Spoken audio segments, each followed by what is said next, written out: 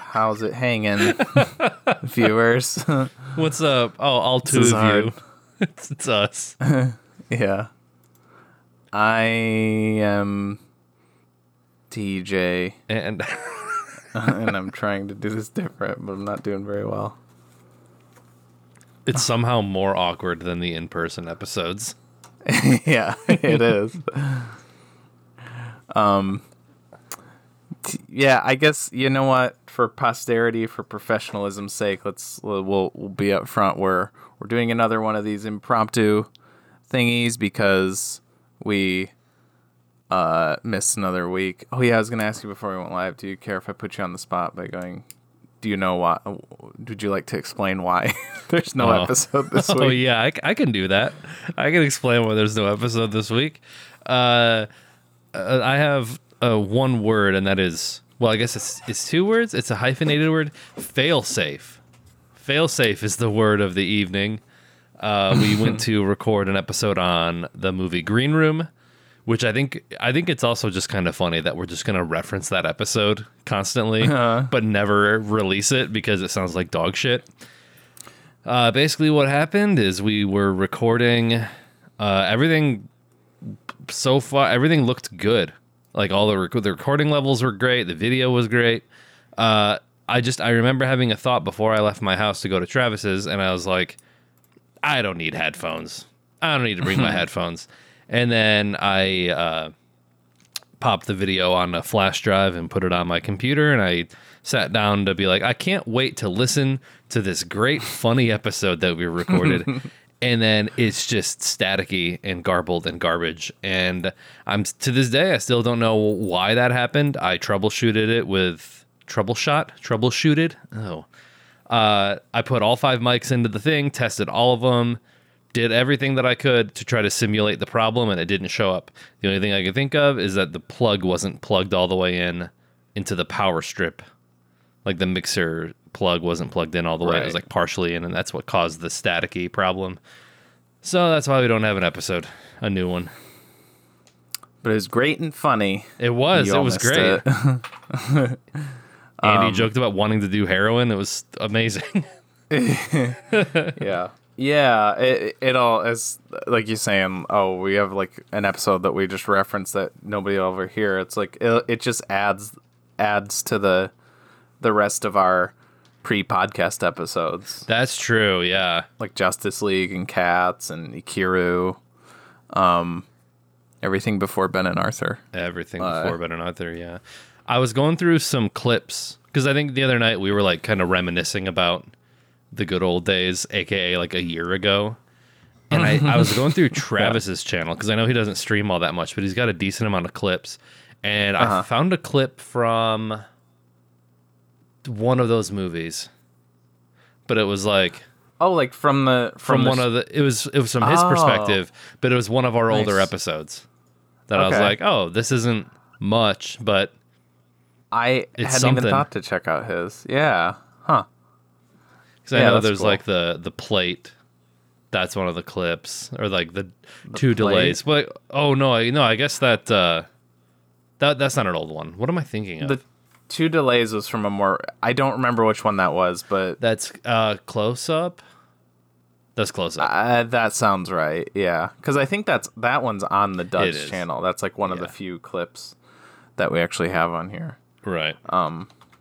Yeah. So, anyways, all that said, now we have another throwback episode. One of those ones from the pre-podcast days that we managed to save the audio for, Yeah. where we talk about the 2004, I think, Yeah. movie House of Flying Daggers, directed by Zhang Yimou, a very visually striking director. It's a very pretty movie, which is why it's really cool to listen to in audio form about a very visually striking movie.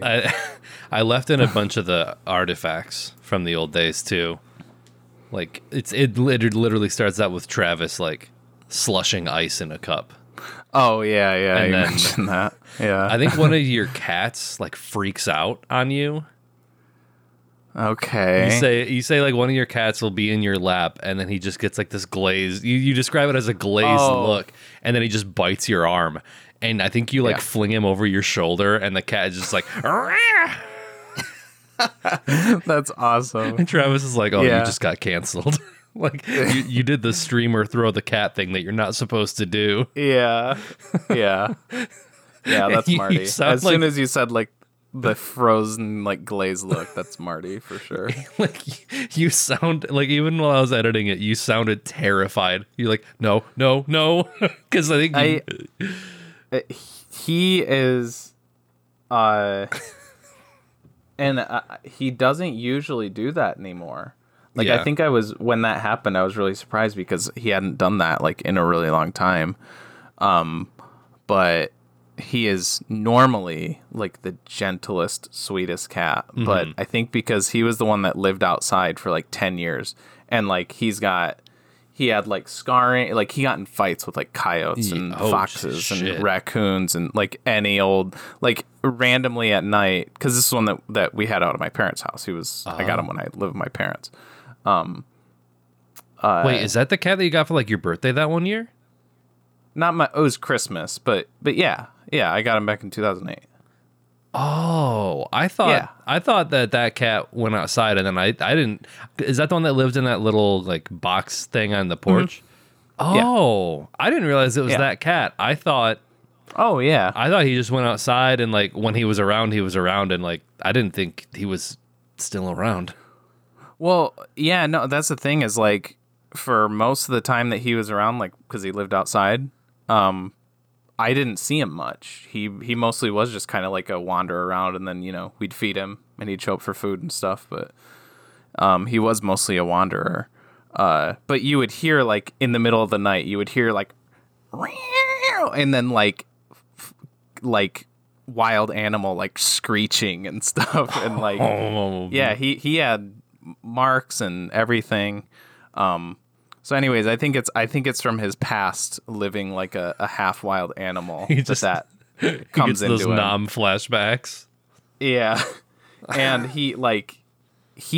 when he gets like that, and again, like that time on the podcast was the only time he's done it in like 2 years, it seems like. But he has his jaw, he has like a hippo strength jaw when he bites down. And it's probably also because he doesn't have, because my parents are just, we don't do this, but my parents always declawed our cats. So he didn't have any front claws. So I think my thinking is he made up for it with his teeth and his back claws. Because what he would do is he would bite down and hold with his front and with his mouth, and he would like with his front paws. He actually had like grip strength. Like it was hard to like get his front paws off, and then he would just take his back feet and kick. Yeah, like the disemboweling move. Yeah, like I have like scratches like down my arms. I have a pretty, you can't really see it on the camera, but I have a pretty significant scar. I think down I remember the side that. of my hand. You might. It was pretty bad when it happened, and this was probably when I was still in high school. Jesus. Yeah, down the side of my hand from him. So that cat lived outside for like a decade, out in like the middle of nowhere with Pretty no much. front claws, and still shit, kicked ass. Yeah, I know. He's damn. like, yeah, and like he's got such a weird, like, it's funny because like he looks really like sickly and gangly, but I think he's like totally fine, and he's like 13 years old now, 13, 14. And I always make jokes that he's gonna like outlive me.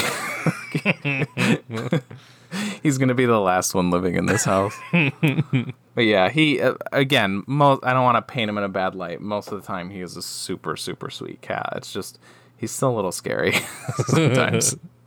Yeah, he's earned it though. Yeah, for sure.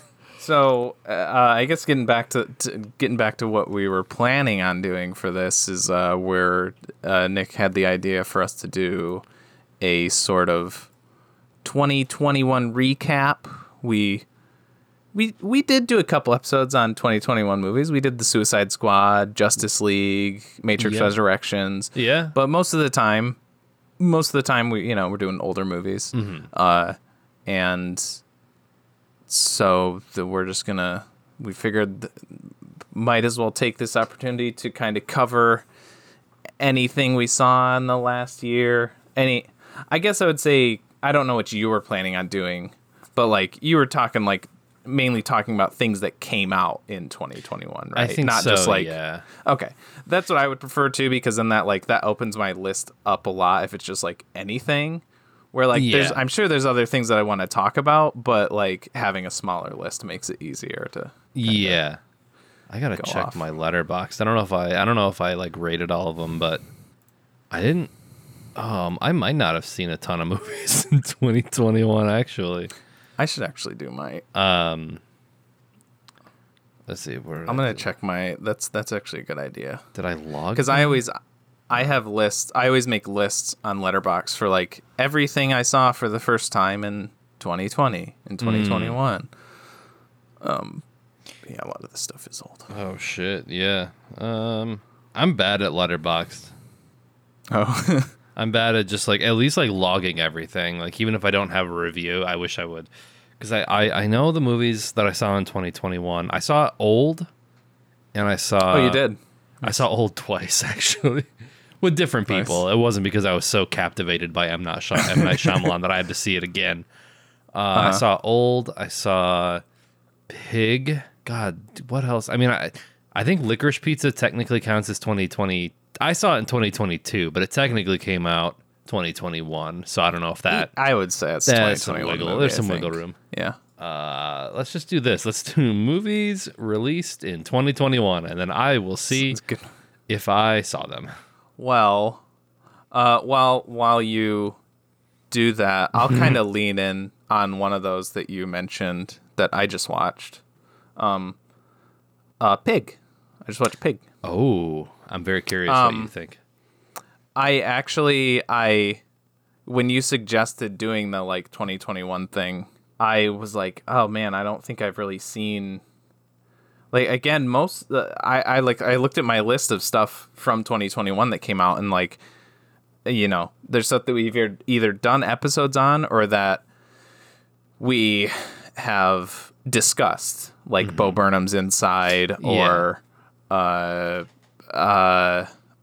know I've talked about like Bad Trip was one, because that was just on the. Yeah. So it's like I need more stuff that we haven't brought up, and I noticed Hulu had all three of these that were on my list. They're all. It's fun. I thought they were all Pig movies, but I have to refine it. But Hulu had all three of these. I'll just say truffle animal related movies that were all on my list. Okay. And I watched all three of them. Those being Pig, Gunda, and The Truffle Hunters. Oh, okay. The Truffle Hunters is actually about dogs. It's not about pigs, but I think I just associated it with the movie Pig and 'cause it's a Gunda, truffle and thought pig. it was, thought it was pigs. I gave them all sevens. Different. I think if I had to order them from lowest to highest, it would go Pig, Gunda, Truffle Hunters. Truffle Hunters was really close to an 8. I really enjoyed Truffle Hunters a lot. I liked them all, but I think Truffle Hunters stood out the most to me. Truffle Hunters and Gunda are both documentaries too, I should say. Oh, okay. But both interesting documentaries. So I'll go over those briefly, and then we can kind of go into Pig more, because that's something that we both saw, I guess. Yeah. We can talk about a little bit more. So Gunda is a black and white. I think it's technically called an experimental documentary, but basically what that means is it's there's no music, no voiceover, no nothing. It's just still shots of primarily this pig, this mother pig named Gunda, and her litter. I don't know what her piglets. Basically, as they're like from the moment that they're born, pretty much until the ending is that got me. I kept like comparing all of these movies too, because I'm like, okay, because I went into them all thinking like, okay, these pig movies, I got like, so it's kind of like weighing them against each other. And I would say that one out of all three of these got the like most emotional like reaction out of Gunda me, did, which is surprising because it's again no dialogue, no nothing. You're just with these pigs for like an hour and a half, and then like it'll cut away, like there's this like it follows some chickens for a little bit, and then it'll follow some cows for a little bit, but most of it is this family of pigs, and grows well. I don't know how long. Because they're not like adults, but they're like, they're bigger piglets by the end. And then the end of it is like you see a crate on like a tractor or something come in, and then you don't see it. And I mean, it's not like it's violent or anything, but like they load all the piglets on and to be sold at auction or whatever because they're farm pigs. So that's what it's like. The movie itself isn't very like, until then, isn't very like sad, other than like it all has this underlying current of like, these pigs, these chickens, these cows are all gonna be meat, essentially. When you think about it. And that's where it really hits you, because like then what it does is it's that shot. You just see, all you see is like you see the doorway of their little pig pen that you see this shot a lot in the movie. Like the opening shot is literally like 5-10 minutes of, and this is what I mean, how it's like where it gets kind of like experimental, I guess, a little bit, is like it's literally just like a static shot of this door and this pig's laying in the door frame. And when it starts, you're like, wait, is this pig dead? It's like, oh no, she's actually giving birth. And then like you see the piglets kind of like crawl out. And then to like go inside, and it gets really into like, I don't know how they get some of these shots really. I mean, I guess like they're animals. It's not like they have to like get consent or whatever, but like the way that the animals like don't really react to the camera in a way, where you think that they would maybe. Yeah. And so anyways, it's this shot of the doorway. You see the box move up, and then it's there for like a minute or two, and then it goes away, and then Gunda is the only one left. And it's probably like a 15-minute shot of her just walking back and forth, like around the little, like her little yard. And like at first she's like, rah, rah, rah, like making like oinking noises just constantly. And then it like slows down, and she like goes back and like looks in the pig pen. And then she like goes back around, and then she looks back, she sticks her head back in the pig pen, and like, oh man, it's like, it was really, I was like, fuck, dude, it was really heavy. It's like, man, it's making me feel for these pigs. Yeah, that's, I'd like to think that after they got that shot, the truck just came back and gave her all the pigs again. Yeah. Oh, that, oh. Like I was gonna say, Pig has the movie Pig has a pretty, like, I would say hard hitting ending, but like that's just hard hitting, and it's like very real. Well, I mean, not to say that that's not like, I mean, the reason for the sad stuff in Pig is also because of humans, but it's like, okay, I guess we'll say at the beginning of the movie, maybe like 15 minutes in, one of her piglets is like, it's like the runt, and it's not getting, you realize it's not feeding, so it's weaker, it's smaller, and I guess this is a thing that pigs do. And I was actually kind of shocked, because like I like that they just showed it, but I mean, that's how the movie is. She crushes it, like she kills it, and I guess that's a thing that animals do. And like I remember watching that being like, that's fucked up. Obviously, like you see, it's not super gratuitous, but you can kind of see like underfoot, like it's a little. You see a little bit of the stuff, and it's like that's fucked up. But the ending is so much worse because it's people doing it, right? It's people taking her animals away.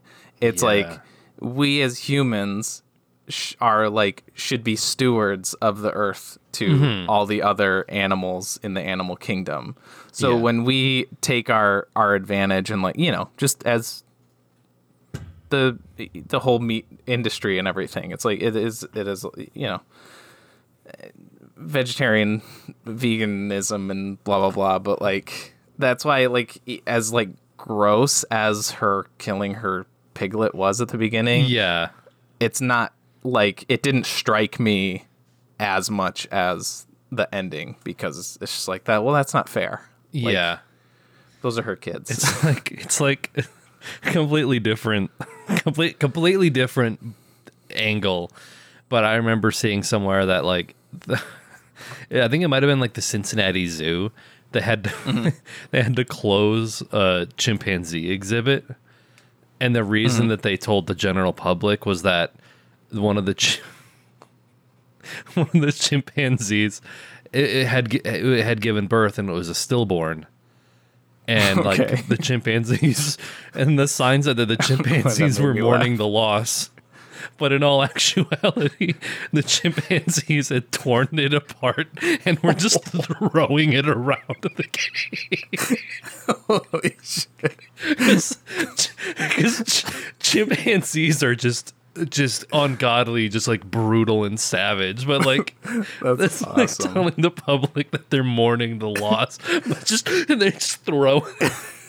It's Wow.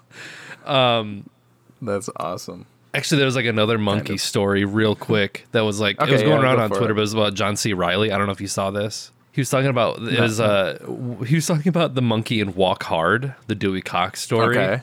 Yeah. He says my worst experience with another actor was in Walk Hard, the Dewey Cox story, with Willie, who happens to be a chimpanzee. We did a scene where I kiss him. In the first version, I'm saying, "No one understands me. You're my only friend." I have this real heart-to-heart talk with the chimp. And Jake Kasdan, the director, was like, "It's almost too sweet. Maybe you should get mad or something." And I did a take that ended up in the movie where I go, "I'm sick of all this crap. All you care about is fruit and touching yourself." And I got up and stormed off, and I thought, whatever, he's a chimpanzee. He's not going to notice what I do from take to take. I came back, and the look on Willie's face was heartbreaking, this shocked, hurt look. And I was like, "Oh, Willie, I'm sorry." He was a little tentative at first, and then he reached out and wanted to hug me. And I hugged him and said, "It's okay, it's okay." And we did the scene a few more times, and I'd yell at him again.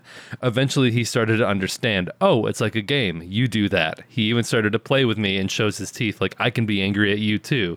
But by the end of it, we were really great pals. It was sad to see him go. That's awesome. It's just like John C. Riley he's so good. That's awesome. But just like to hear that about like How smart animals. Pigs are smart. Pigs are so Yeah. smart. yeah. Yes. And anyways, that's Gunda, and then Truffle Hunters is also kind of an interesting take on a documentary. Like I thought it a couple times, and like I said to Killian, she's thought the same thing, that like if I didn't know this was a documentary ahead of time, it almost seems like a Wes Anderson type movie. Oh yeah. It's I should say it's a lot lighter than Pig and Gunda. It's not that there is some kind of like moments that make you like go, "Ugh," like, but for the most part it's a very lighthearted and like fun documentary. And it's like, again, most of the shots are just like static, just straight on, but you're following this. It's not like a group, like they're not all like together, they all know each other, but you're following like a bunch of like old men who hunt for white Alba truffles with their dogs in northern Italy. So it's just all these old dudes that like do it as like a hobby, or like I think it kind of goes into like the different reasons why people are into this hobby, kind of, and like what they all get out of it. And like there's one dude who like halfway through the movie, he's like decides that he's going to quit because there's too many people who truffle hunt. He's like the main reason I'm quitting is because of greedy people. Nobody likes to just go out in the woods with their dogs and hunt for truffles. People just do it for money. And I don't know. It's really cute. It's really just like a cute movie. Like there's all these dudes are literally like in their mid 80s. Like this one dude is like 87, and there's multiple scenes where he's with his wife and she's like, "You need to stop doing this. Like, what if you fall out there?" Like she's like, you're not a young man. If you fall, that could be it. Like, because you see like the opening scene, one of the dudes is like on the side of this hill with his dogs, and like you don't realize, but like it's a really steep hill, and you're like, yeah, like if I fell down that hill, I could be fucked. Like, Yeah, I'm 30 and I would be like, I'm out for a while. You're yeah, 87, you're dead. yeah. And then like I'll just say the final shot of the movie is like this dude's the window to this guy's house, and his dog's like chained up outside, and it's like it's nighttime. It's the middle of the night, and you see like the window open, and then the old guy crawls out and he takes his dog. That's pretty great. That's good. And he also he talks to his dog a lot. Like he has it like sitting up on the table when he's eating, and like they're very like it's for dog lovers, I guess. It's like one of those movies. It's a very sweet movie, and yeah, there's like even the way that like some of the scenes are structured and like shot. Like I was like I had to look it up. I to like double check. I would, like make sure like this is a documentary, because there's somewhere I'm like, this looks like a set. There's this looks like this was designed to be to like hold this conversation between these two people right now, but it's documentary. But yeah, where is it shot at? Like Italy. It's Italy. Okay. I don't. It just said northern Italy, so I don't know. It does look like kind of Central Europe. Like it could be Italy, it could be like Germany, it could be Switzerland. You know, kind of like that. But yeah, it's also really short. That was another thing I liked about all these movies. They were all like 80 to 90 minutes, super short, super tight. And of the three, that one was my favorite. Okay. But I mean, I would say I enjoyed all three of them. Yeah. And I guess we'll get on to Pig now, since that's the one that we both know. And I'll let you go off on it a little bit, since I had the last two. Oh, sure, yeah. Yeah, so Pig was a movie that I feel like, I don't know if it was mismarketed, or maybe it was marketed this way intentionally. But the way that the commercials made it seem, it really looked like it was going to be like, what if Nicolas Cage had a pig in the woods and it got stolen and he goes John Wick on people's asses? Yeah. I feel like a lot of like I think even the trailers kind of wanted to convey that image. And then it totally was nothing near a John Wick movie. Like it's very quiet and somber. Like I don't think I think the first like maybe 5 to 10 minutes, it's like there's no dialogue whatsoever. It's Nicolas Cage walking around with this pig, like truffle hunting.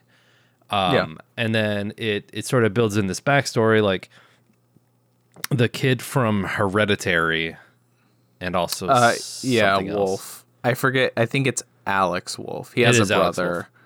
and I forget which one it is. But okay, They were in Alex. like the Naked Brothers band, I think. Yeah. Which Alex Wolf is also. He probably was in two movies, one of the best, and then maybe one of the not so best of 2021, which we'll get to later. Yeah. But yeah, so Alex Wolf is basically Nicolas Cage's like connection to the outside world. Like Nicolas Cage's character lives a very nomadic life, I would say. And then this kid shows up and he buys truffles from Nicolas Cage. And I think that's kind of how he survives out in the woods. It doesn't really seem like he has like running water, or I guess it's more modern than that. Like he's got electricity and like running water. Yeah, and shit. yeah. But, you know, he's not full like Ted Kaczynski. And then, yeah, basically he gets in the middle of the night, people steal his pig and like kind of kick the shit out of him. And then we kind of follow him in his journey trying to get his pig back. And it's almost like Chef Fight Club. Like it's very much that like Anthony Bourdain Kitchen Confidential like underbelly of the culinary industry type stuff. Maybe a little exaggerated with like the literal Fight Club type thing that they have going on. Yeah. But I think it's like Pacific Northwest is where it takes place. Yeah.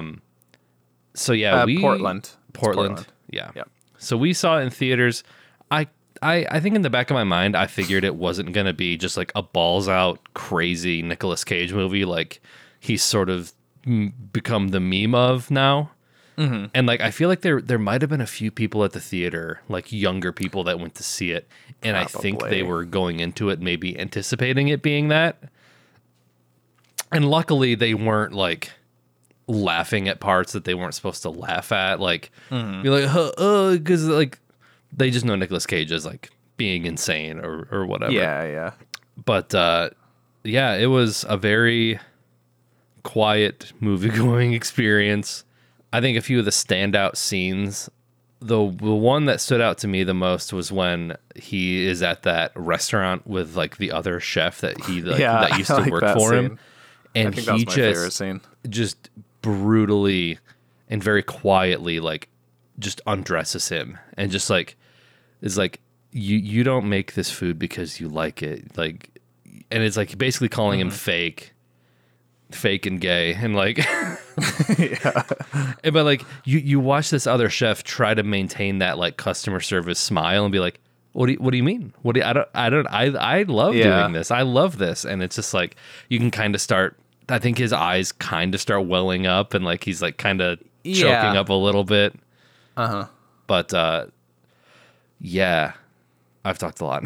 No, I mean I had two there, so yeah, I think that one was my favorite scene. What was I going to say? Oh, so I think between you and Andy, and then I don't know, maybe just what I'd surmised from like the after it coming out, like me going into it I knew it was subdued. Like I think maybe at first I heard, oh, it's a revenge thing, but then like, you know, got a better picture of it.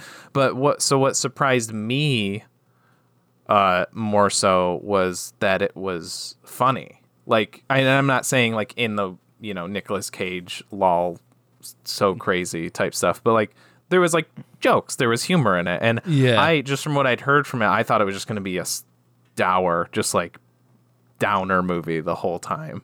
But I think like that, like for instance that that restaurant scene, I think it was my favorite scene in the movie for like, you know, the message that it was saying, like how he was like dressing the dude down, but also at the same time it was funny too, like the situation. And then like I don't know, another one that comes to mind is when he like the first person that they go to be like it's like she's like a dealer in the woods, I think, and they're like, hey, did these people like, or I don't know, I don't exactly remember how they find out, but they find out who took the pig from him like right away.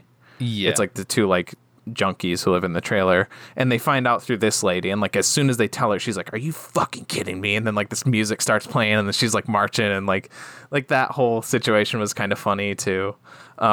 It's not a comedy, but there was a lot more like lighter moments than I was expecting going into it. Yeah, and I think if it was all dour, it wouldn't have worked. Like it. Yeah.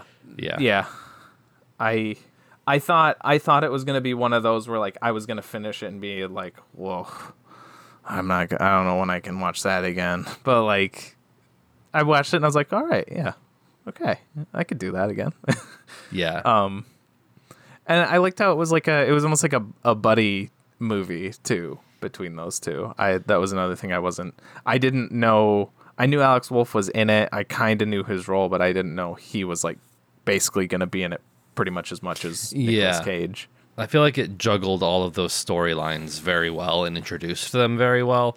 Like you get the main storyline of him trying to get his pig back, but then you get, oh, he used to be in like the culinary world and has a reputation, and like all that entails. He has connections still, even though he's like been this nomadic guy in the woods.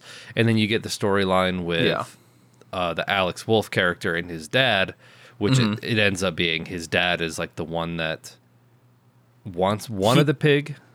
He's the one that he basically hired the people to rob him. And I don't know if his intent was, he might have just wanted to stop Nicolas Cage from, like, I think his intent wasn't more like, I'm going to use this pig and then I'm going to know where, because like you could have like the best truffle hunting pig in the world, but if you don't know the spots to look, it's useless. Right. So and there's kind of a line that, because like spoilers, there's a point where Nicolas Cage just finds out that like they just killed the pig. yeah. And he's like it wasn't even about finding truffles. Like he was like, I was better at finding truffles than the pig was. It was like his companion. Yeah. Yeah. Which I had assumed the whole time. I wasn't, when that line came about, that was one part I was confused on. I was like, was I supposed to think he wanted it because of like the entire time I didn't think that he wanted it because for money or for anything like that. I was like, yeah, no, of course it's his pet. And man, I like, it was made like jokes about how like Garth is like a pig or anything, but like that pig reminded me so much of him. It was like orange and fluffy and same like body type. Yeah, that was a cute pig. Yeah, it was. But yeah, I think it was also more for Adam Arkin's character, the dad, of Alex Wolff. I think more than anything, it was to stop his son from essentially challenging his throne or whatever. Yeah, and it's just Nicolas Cage and the pig were just like bystanders, or like they the were middleman almost. Yeah. So they had to be dealt with, I guess. Right. And like I know it's not like super clever in retrospect, but it still got me when we were watching the movie. But the fact that like and again, you almost expect it to be this violent, bloody ending where he goes and confronts the dad, and then oh, you killed my pig, and then you think he's gonna like. I think there's even like a scene where like he pulls a knife out of the knife block, and you're like, is this about to get like almost like like Once Upon a Time in Hollywood, or one of those movies where it's just like slow burn, burst of violence, and instead he cuts him emotionally, and he makes, what was it like? It wasn't the last meal that him and his wife had, but it was like the first meal. Yeah, maybe the last meal that he cooked for him, or I don't remember. Yeah, it was some significant meal. Yeah, because like I think the wife is like in the hospital. She's not dead. I think she's just like terminally ill in the hospital.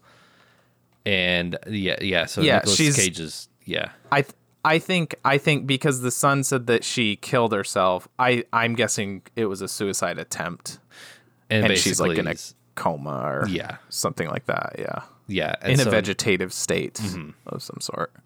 So Nicolas Cage's character makes, I think it was their first dinner, like one of their first dates. Yeah. But he cooks it exactly the way that it was cooked, serves like, it's like the same bottle of wine, and it's like this like 75-year-old wine or whatever. And like it was one of those things where it was like I realized it at the same time that the character realized it. I don't know. It was very effective for me when like the dad like takes a bite and then he just kind of stops, and then he kind of has a little breakdown, and I'm like, oh shit, he made them the meal that they had. Like yeah, it was a good payoff for me, at least. I didn't see it coming. Yeah, I think I mentioned this when we talked about Green Room too, where although I like Green Room more, I guess, but that like. Hey, I didn't even mean to do this, but we were talking about like referencing an episode that isn't going to see the light of day. But I guess for context, I gave it an 8. But I didn't have. I don't even know if I said this on the episode, so this would still need context, I guess, regardless of if that had went up or not. But I think I said like I didn't really have anything negative to say about it when it came time to do our reviews, to do our wrap-ups. But it was like, but it's not any higher than an 8. And that's kind of how I feel about Pig too. It's like, I don't know. I didn't have any major issues. I guess like if I did, or it was maybe a little,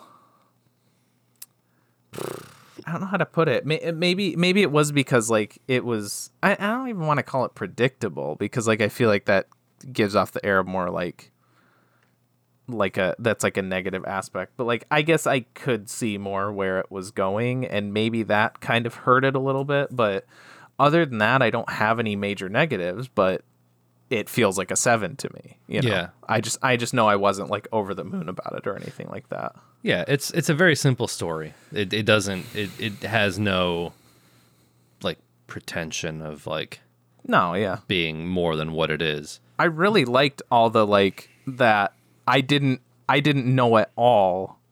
I mean, I knew it was a truffle hunting pig, but I didn't know at all it was going to be so like cooking oriented. Yeah. Like the whole the climax, I guess, if you will. Well, no, I guess the climax would be the dinner, but like the whole like build up to that is them like making food. It's like an episode. It's like an opening to Hannibal or something like that. Yeah, like one of the yeah. episodes of Hannibal. Very like artistically done shots and like pretty like I don't know, just the way it was like framed and shot. The cooking scene reminded me a lot of Hannibal, the TV show. Yeah. Like it's just like he's in a dark room grabbing a loaf of bread. Yeah. Yeah. Yeah. He's gonna make baguettes. Yeah. And just like the way that they like laid, I think it was like quail or something is the bird that they use. The way that they like laid it down on the plate all like soft and carefully and stuff like that. I think maybe that's why it did resonate with me, was because I like that. I was stuff. wondering. 'Cause, like, yeah. I was like, oh, I know these things. Yeah. That's an industry that I know fairly well. Yeah. I think what elevated it the most for me, and maybe I'm a sucker for it, but the thing that I think really was like the twist of the knife was the Bruce Springsteen cover at the very end of the movie. Oh yeah, that's right. I had to look that up. I knew this song, but I could not for the life of me remember who sang the original one. Yeah. It's "I'm on Fire." Mm-hmm. Yeah. Which is like that's I don't know a ton of Bruce Springsteen's, like I don't know a lot about his music. I know basically like the top 40 hits, the big stuff, "Dancing in the Dark" or whatever that song is. But I knew that Something like one because John Mayer covered it. But yeah, so again, spoilers for the ending of Pig. He ends up, just after he emotionally destroys a man by feeding him, he goes back to his little cabin, and it's kind of alluded to at the very beginning that like his wife died or is not around anymore, and it kind of started out with him like putting in a cassette, and you can hear her talking, and then it gets to a certain spot, and then he stops it. And then, like, I think the events of the movie take place. So he finally goes back to the cabin. He puts the cassette in, and it's, I don't know if it was like a birthday thing. I think she's like, "Happy birthday," whatever. And then yeah, that might be it. it's like this like acoustic cover of "I'm on Fire" by Bruce Springsteen, and then the credits roll. And it was just like, oh, why'd you have to do that to me? It's just because it's a very somber ending. It's a very somber cover of that song that kind of is just like a little dark and sad anyway. So Yeah. for me, that was just like, yeah, that was the twist of the knife that I was like, okay, this is like a great movie for me. Yeah. I even like all three of those main dudes too. Like I always like Nicolas Cage. I like everything I've seen in Alex Wolfen. I like him. I'm pretty sure. Yeah. Which is only a few things to be fair. And then Adam Arkin too, the guy who plays the dad. Yeah, I So- think I looked him up, but I don't. I'm not entirely sure where else I might have seen him in. He's just one of those guys. He's in Northern Exposure. If you ever watched that, I've always heard reference to that show. Is that a movie or a show? it's a show. I've only seen like the first season or two, but that's like one of Kalia's favorite shows.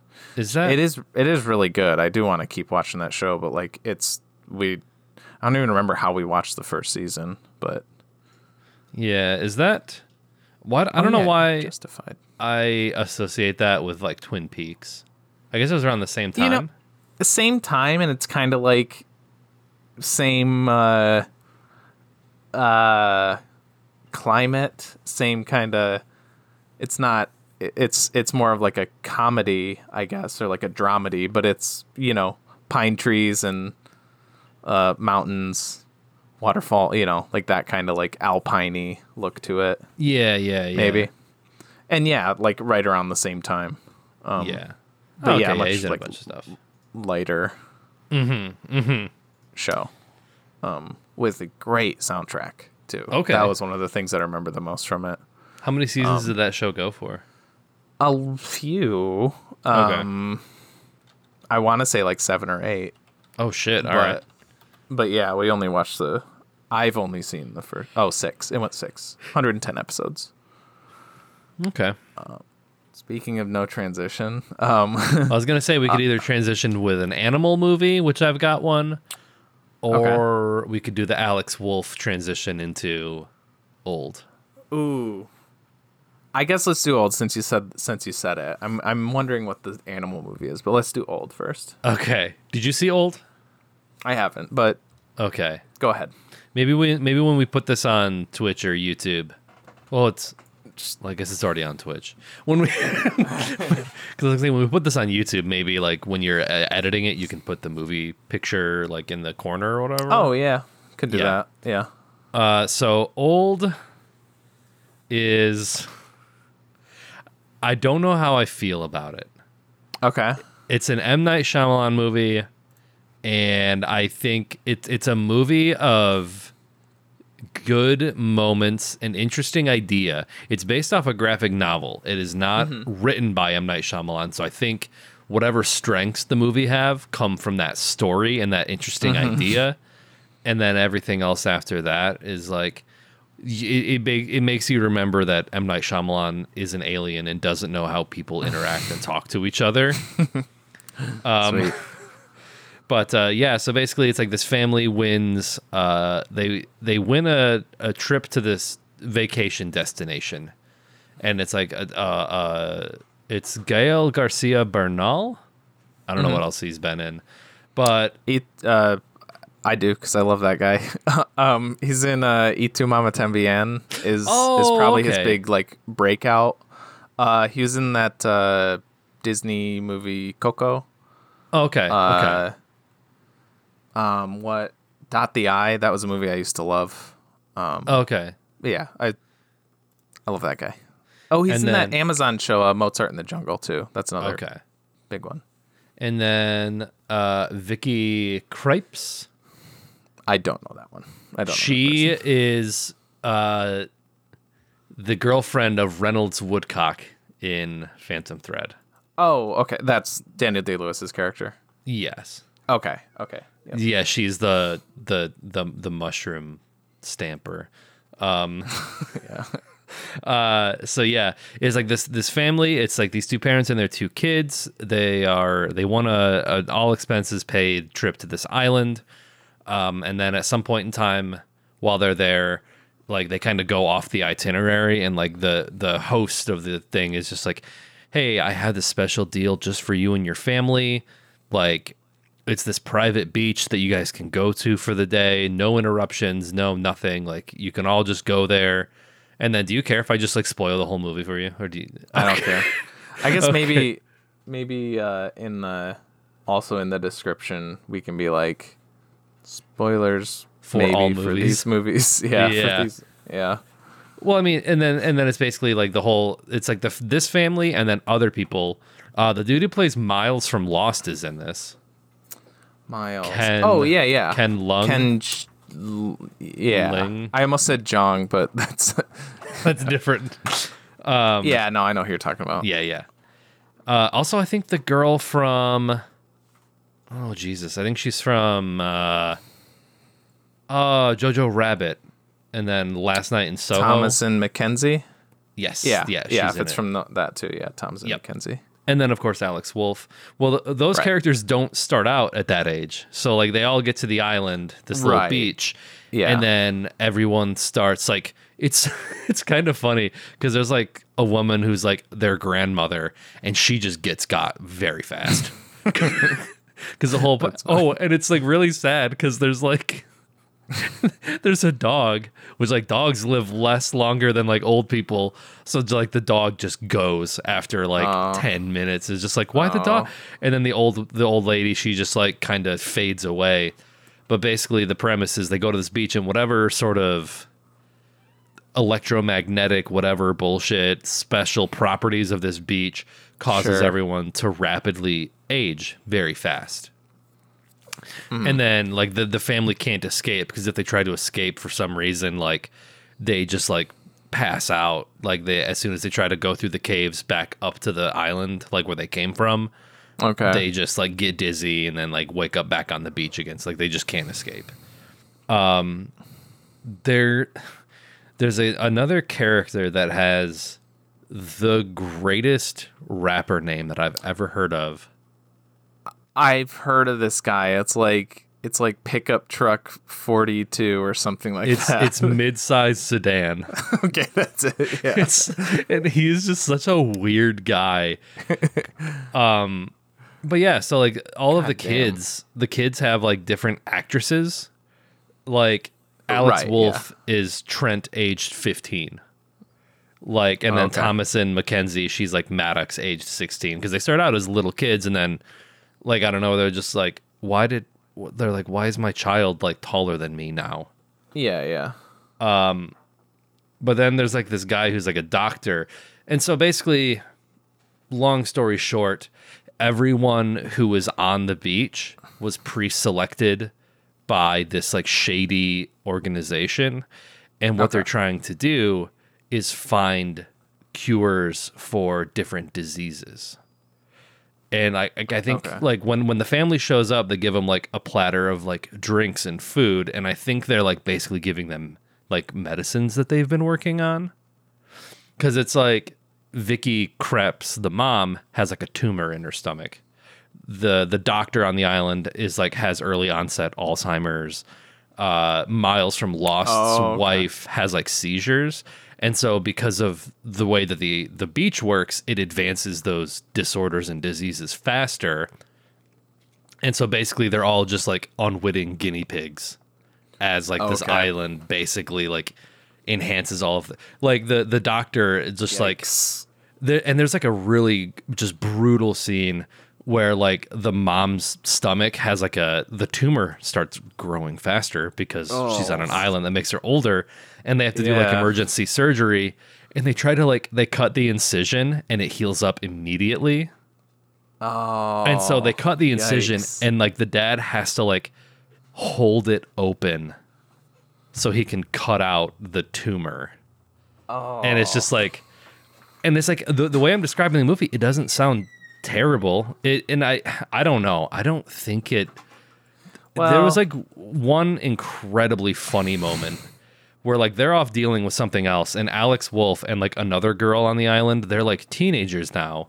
They're like laying in a tent while everyone else is preoccupied, and like they're like, you know, just kind of like flirty, and like they have a crush on each other, and so they have sex on the island. It doesn't really show it, and then because the island moves fast, the girl is instantly pregnant. And it's just like, it's such a what I was good wondering. reveal where like the family is walking back towards the beach. They're like, "Oh, Trent, what's going on, Trent?" And then the little girl just walks out and she has like a huge belly, and they're like, "What?" And then Oh, man. and then she gives, it's so brutal. She gives birth to the baby. The baby cries twice and then dies instantly because of the rapid aging. The baby doesn't have time to like get enough nutrients, and it just like basically crumples into dust in their hands. It's like, it's pretty brutal. How does that not like translate to the people then? Like, wouldn't they have to be eating constantly, or like, or So the hotel gave them like Oh, a that's picnic what that- box full of food. Because like the kids are constantly like, I'm hungry, and it's because Gotcha. they're I feel like with how fast, how long does it take place over? Is it like just hours, or is it like a few days, or a I think it's like a couple days. couple days? Yeah, they find It's like you would they literally find have to be eating like yeah constantly yeah and it's- shitting constantly. Do they do that they too? don't show that. Just as soon as they eat anything, it just and just, Yeah. they just shit it out. No, oh, that would be funny. but yeah, they find like a diary from like a previous. They're not the first excursion either. They're not the first Right, group of yeah. people. So they find a diary Okay. that kind of like names of people, their addresses, and like what happened to them, etc. And then yeah, eventually the two children at the beginning of the movie are like in their 40s by the time the movie's done, and they figure out that there's like a section of like this coral reef that has some sort of electromagnetic property to it, and they basically find out that if they go in the water and swim through that, they can escape the beach and not have that. Because like I keep calling him Miles from Lost because that's who he is to me. He's Yeah. like, oh, I swam in high school. I can try to swim around the island and see if I can, like, you know, get out of this zone and go get help. And then 5 minutes later, his body just washes up on the beach. He's dead. Like, Oh, okay. they kill There's one character death that's it's so brutal. I forget how brutal this movie is, because like the pregnant girl has a mom, and she's like this. I would say like Karen. That's her kind of archetype role. Okay. Like bleach blonde, like super skinny Paris Hilton. Like, honey, don't hunch over. You're gonna be a hunchback. Like, stand up straight. Like one of those types of ladies. And like she ages fast, and like she gets uglier. Like she just gets old.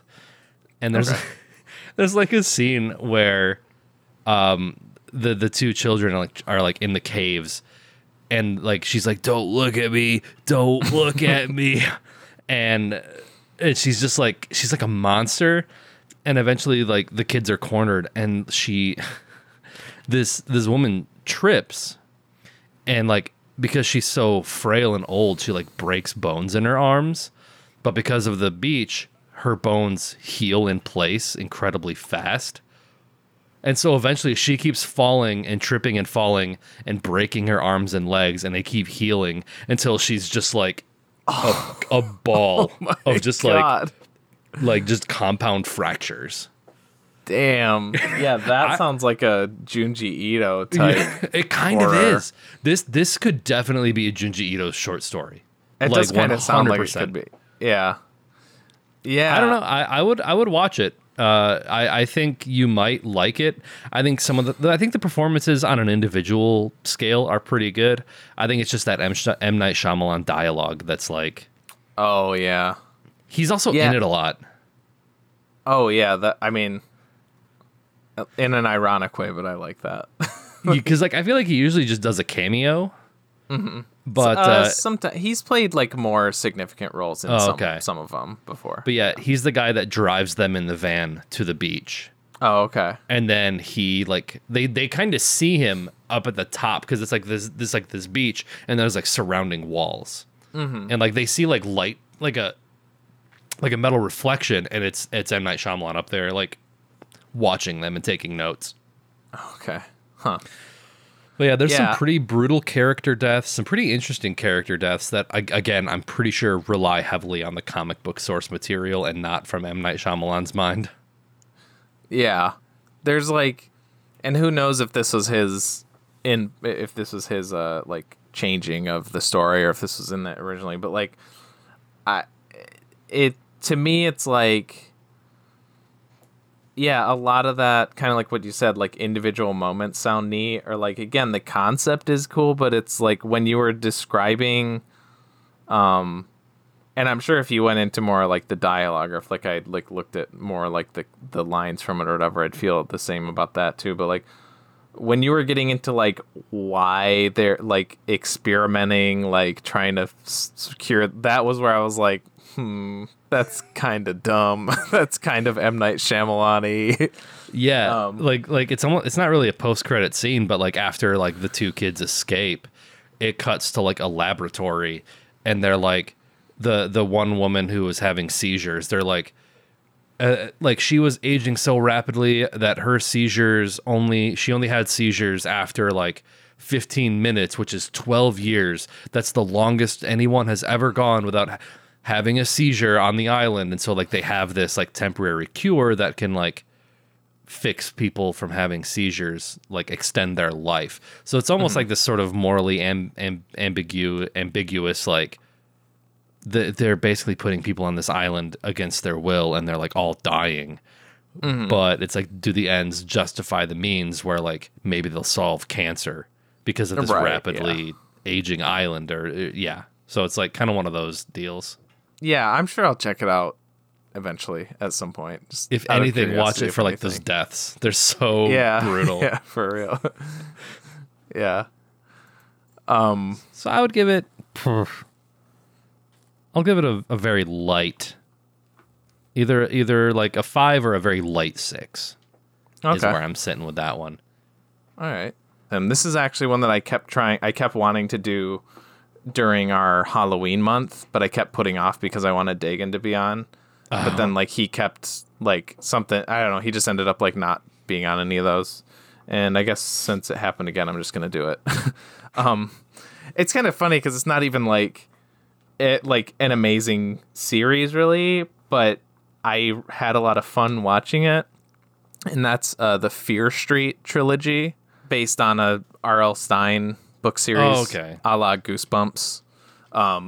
So the Fear Street book series is it's a lot like Goosebumps. It's a bunch of like disparate spooky tales, but the movie trilogy is one story pretty much. And I think they all came out like a month apart earlier this year, so they're all 2021, all 3 of these movies. Okay. So it's almost in that sense more like a mini series if you think about it, but at the same time they do kind of feel like distinct stories. And yeah, I think I want to say I gave them all respectively. Like I think I gave the first one a 6, the second one a 6, and then the third one maybe a 7. But that said, like I could easily see like watching these again next October. I think they were really fun. It felt like I was watching Goosebumps or something, like in all the good ways, without being too like, hey, remember the 90s? Because I guess to give a broad scope of the story, because it is kind of hard if you get into the. It's like complex, but not. But basically, like the first movie is Fear Street, 1994. The second one is 1978, and then the third one is 1666. So basically, the first one in 1994, it kind of sets up the story, the whole. The conflict, and then 1994 kind of works as a frame story for the next 2 movies. So the next 2 like begin and end in 1994, and it's like, again, it's a pretty basic thing. Like there's this a pretty basic, I guess, like Goosebumpsy Are You Afraid of the Dark type thing, where like there's a town and there's like this old witch that like put a curse on the town, and but what happens in this is that it's interesting because it's very like cartoonish in this sense too, but also it feels very like natural. But like there's this town. I remember there's one town I think called like Sunnyside or Sunnyvale. And then the town that Fear Street takes place in, I can't remember the name of. But basically, they're these sister towns that are like right next to each other. But Sunnyvale, that wasn't the village that was like part of the curse, is like very prosperous, very affluent. Like everybody's, sunny. And then the place where the curse is, it's very like grimy and grunt, and like that's where like most of the story takes like place. Parks and Rec. Yeah, kind of. Yeah. And basically the curse of that like the witch did is like every so often, I don't know if it's like every 10 years or every 20 years or if it's just kind of like random. It's basically like this town has produced like a massive amount of serial killers. Okay. So like they go back and like they all kind of have their own. They don't go into like every single one, but ever since 1666, essentially, there's been just a slew of serial killers every generation or so that comes out of this town. And a lot, but the witch's curse is kind of deemed as like an old wives' tale, or like a little story that kids tell each other. But then, of course, Right. oh no, it's actually real. And Yeah. so yeah, and then you get to 1978, part 2, and basically what happens is the end of the first movie is the surviving kids in that one go to this girl's house who's Gillian Jacobs. Are there a lot of kid deaths in this movie? There's a few, yeah. I mean, Shit. it's primarily children. There's probably a few adult deaths, but yeah, there's some pretty fucking brutal kills in this series too. So that makes me think of Like- the Blob, where like the kid just like gets sucked into the water. And Oh, just, like yeah, that For kid's not sure, coming like back. there's one where they're at like a supermarket, and it's like one of those meat shredders that you see there to make like roast beef or whatever, and somebody gets their head shoved through that. Like it shows it. Yeah. Shit. It's pretty brutal. Nice. So anyways, the end of the first one is they go to Gillian Jacobs' house, and she is the sole survivor of the previous serial killer, which happened in 1978. So then part 2 is her story, basically. Oh. And then you kind of learn more about the witch and the curse through her story. And then the third part, 1666, it's kind of split up into 2 parts. It's like the first hour is 1666, which is basically the origin of the curse and everything. And then the last hour is back in 1994, and it's kind of resolving the story. And Okay. that one was definitely my favorite. I thought it did a really good job of wrapping everything up, and everything kind of comes full circle. It does a very good job of like, it's, basic setup and payoff, which again, it's what I mean. Like, it's very basic storytelling, or it's like it. I don't want to say it's like basic, because like I guess kind of the story isn't basic. It is a really interesting way to tell a story, like going back in time each movie, and like each one informing more about the story. Kind of sounds like Fargo, like the TV series Fargo. Sort of, yeah, actually, because that does the same thing. That one like jumps around a lot, yeah.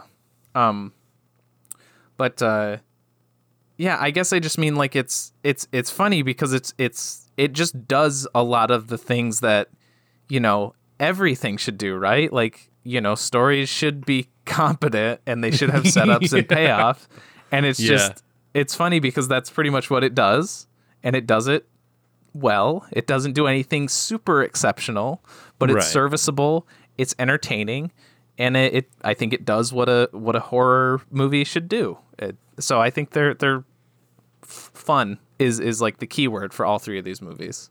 Yeah, I mean the way you're describing it, it definitely sounds like something. I kind of want to just go watch it now. It sounds like the concept sounds interesting.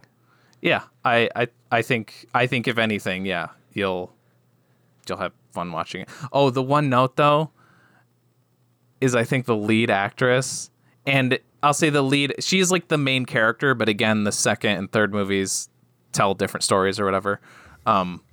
But she still is present, I guess. I think she's really bad. I think the lead actress is not great. Is it like a kid? Yeah, she's probably like 18, 19, something like that. Kiana Madeira. Yeah, that's it. Oh, is Dina Johnson? Yeah.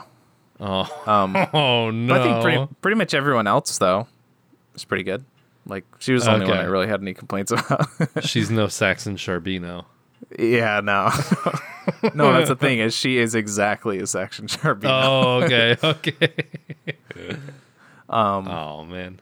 And then, oh yeah, the second one, the lead character is she's in the redhead from Stranger Things. She's solid. Oh yeah. I actually I remember really liking, probably my favorite part about that second movie was like her and her sister. They were pretty good together. But yeah, so that's the Fear Street trilogy. Nice. Yeah, that looks interesting. And like, I haven't read R.L. Stein in probably like 20 years. Me either. But I used to read a lot of it, or at least I think I read a lot of like the classic ones. Like Night of the Living Dummy, like that was like my shit. It terrified me, but like Yeah. I thought the idea was so cool. The one that got me, and it's killing me that I can't think of the name of it, but it's The Mask. The scary... I think I know what you're talking the about. the covers, like the green mask with a really scary face, Yes. and the girl's Yes. putting it on. Yep. And I just like that concept of like putting that on. It wasn't even the fact that like, I mean, it was probably partly that too, but that there was like the demonic thing like possessing her or whatever. But just Right. like the fact that like putting like the mask on and not being able to remove it, like that kind of like constricting sort of like a what's the tight spaces. Claustrophobia. Claustrophobic. Yeah. Yeah. Very claustrophobic feeling. That one gave me. But yeah, I read the shit out of Goosebumps. It's like I don't like, the remember him super spin-offs well because again, it was a super long time ago. But Yeah. I think I remember checking him off in the library all the time. That was like the golden age of like horror media for children, like Yeah. Goosebumps and Are You Afraid of the Dark? Those just Scary like, stories to perfect. tell in the dark. Yeah, yeah. Yeah. I honestly can't think of like as far as like children centric, I can't think of anything more like terrifying than those illustrations and Yeah, for scary real. stories to tell in the dark. Like holy shit. I still can see like the cover in my mind. Isn't it like a clown on the cover or something like that? One of them, it's like the profile view of the clown, and he has like he has like Yeah. a pipe in his mouth or something like that. Yeah, that's what it is. Ew. I'm looking up the images now. Yep. Oh, Jesus. Or I don't know what story it is, but the like with like You the talking about- long. The lady, yeah. Yeah. Did you ever see the movie? No, but I'm looking. I've seen the pictures of the lady before. It was decent. It That's what kind I've of in heard. this kind of in the same vein as Fear Street, where like I would say more so with Fear Street. Like I think Fear Street really hits like, and that's probably why I'm so like positive about it. In addition to the other things that like it again being so long since I had read a Goosebumps, I still like as I was watching it, I was like, this feels like I'm like reading an R.L. Stein book. This is great. Yeah. And the Scary Stories to Tell in the Dark movie is a little different because it has to, because I mean those books are like, they're not, it's not a continuous story. They're all just like, little one-off stories, each thing. And, each like book an has like anthology 20 series. different, yeah, like an anthology thing. And the movie tries to like kind of condense it into a coherent storyline, and it does a decent job. I think it's like a, I don't know, like a give and take. Like I feel like the creature effects are pretty much as good as you're gonna get, but that being said, they're not as effective as they are in the book. But that's because like I don't think you can recreate. I think it's impossible to recreate. It's a different the same- medium, and it's Yeah. yeah. Yeah. So, but still saying like that lady or that girl, I forget like what if she has like a character name or whatever. Is like she's very creepy in the movie. Yes. Ugh. Yeah, I'm looking at the pictures and they're not great. Yeah. Ugh, not liking it. It almost makes you think of because she's like in like this red hallway. It looks like a hospital hallway or something like that. Yeah. For some reason, that's- it makes it's me like a think jail of hospital.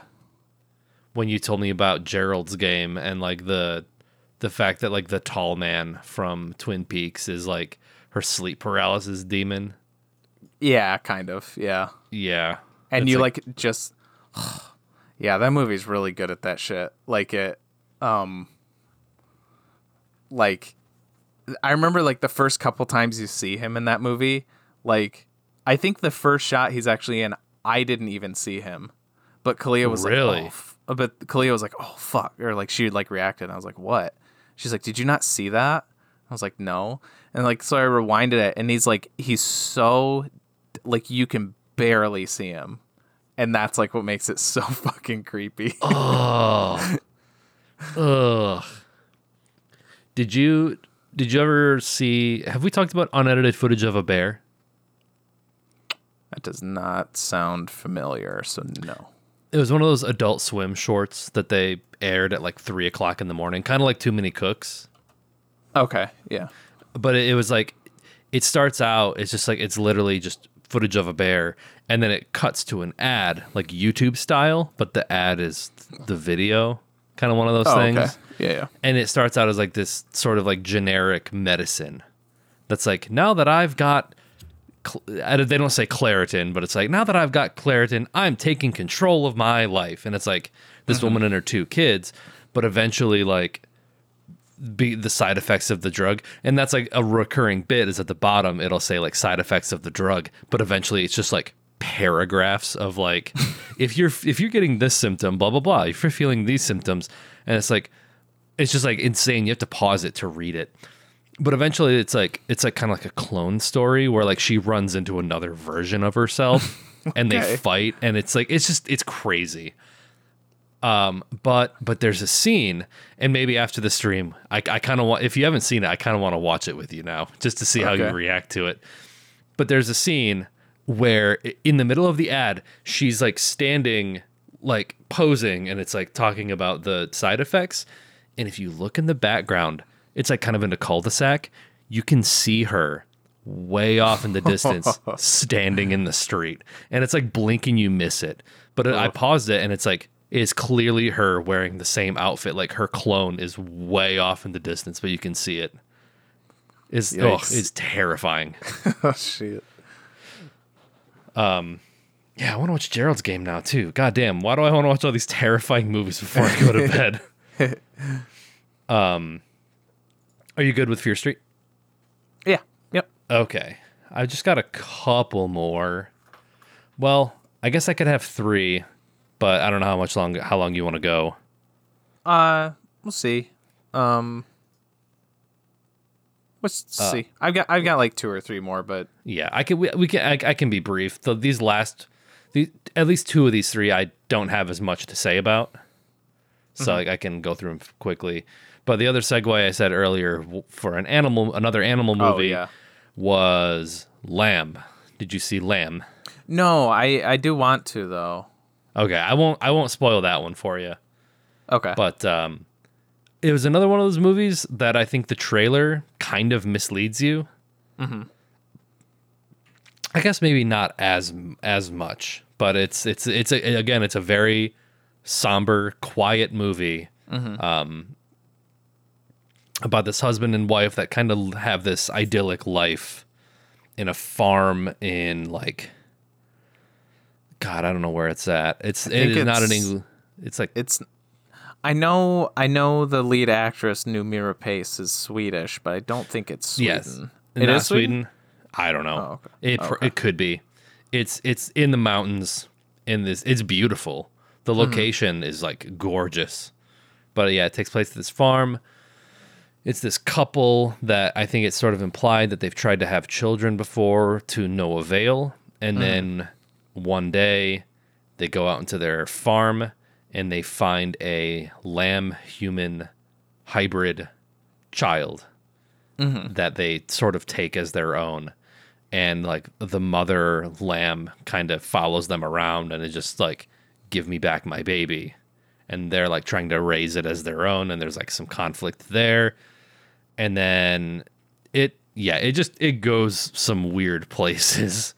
Yeah. And it kind of falls into that genre of like A24 movies that are just have a very simplistic story with a very simple soundtrack and a very slow moving thing. And it's like, I don't know. It works. I thought it was interesting. I kind of went into it thinking I was going to be like blown away. I was like, oh, cool. This is something wacky and weird from A24. They're like a pretty good studio. They've put some really solid stuff out the last few years. It's fine. Yeah. It's very strange. You will not guess what happens at the end of that movie if you try a million times.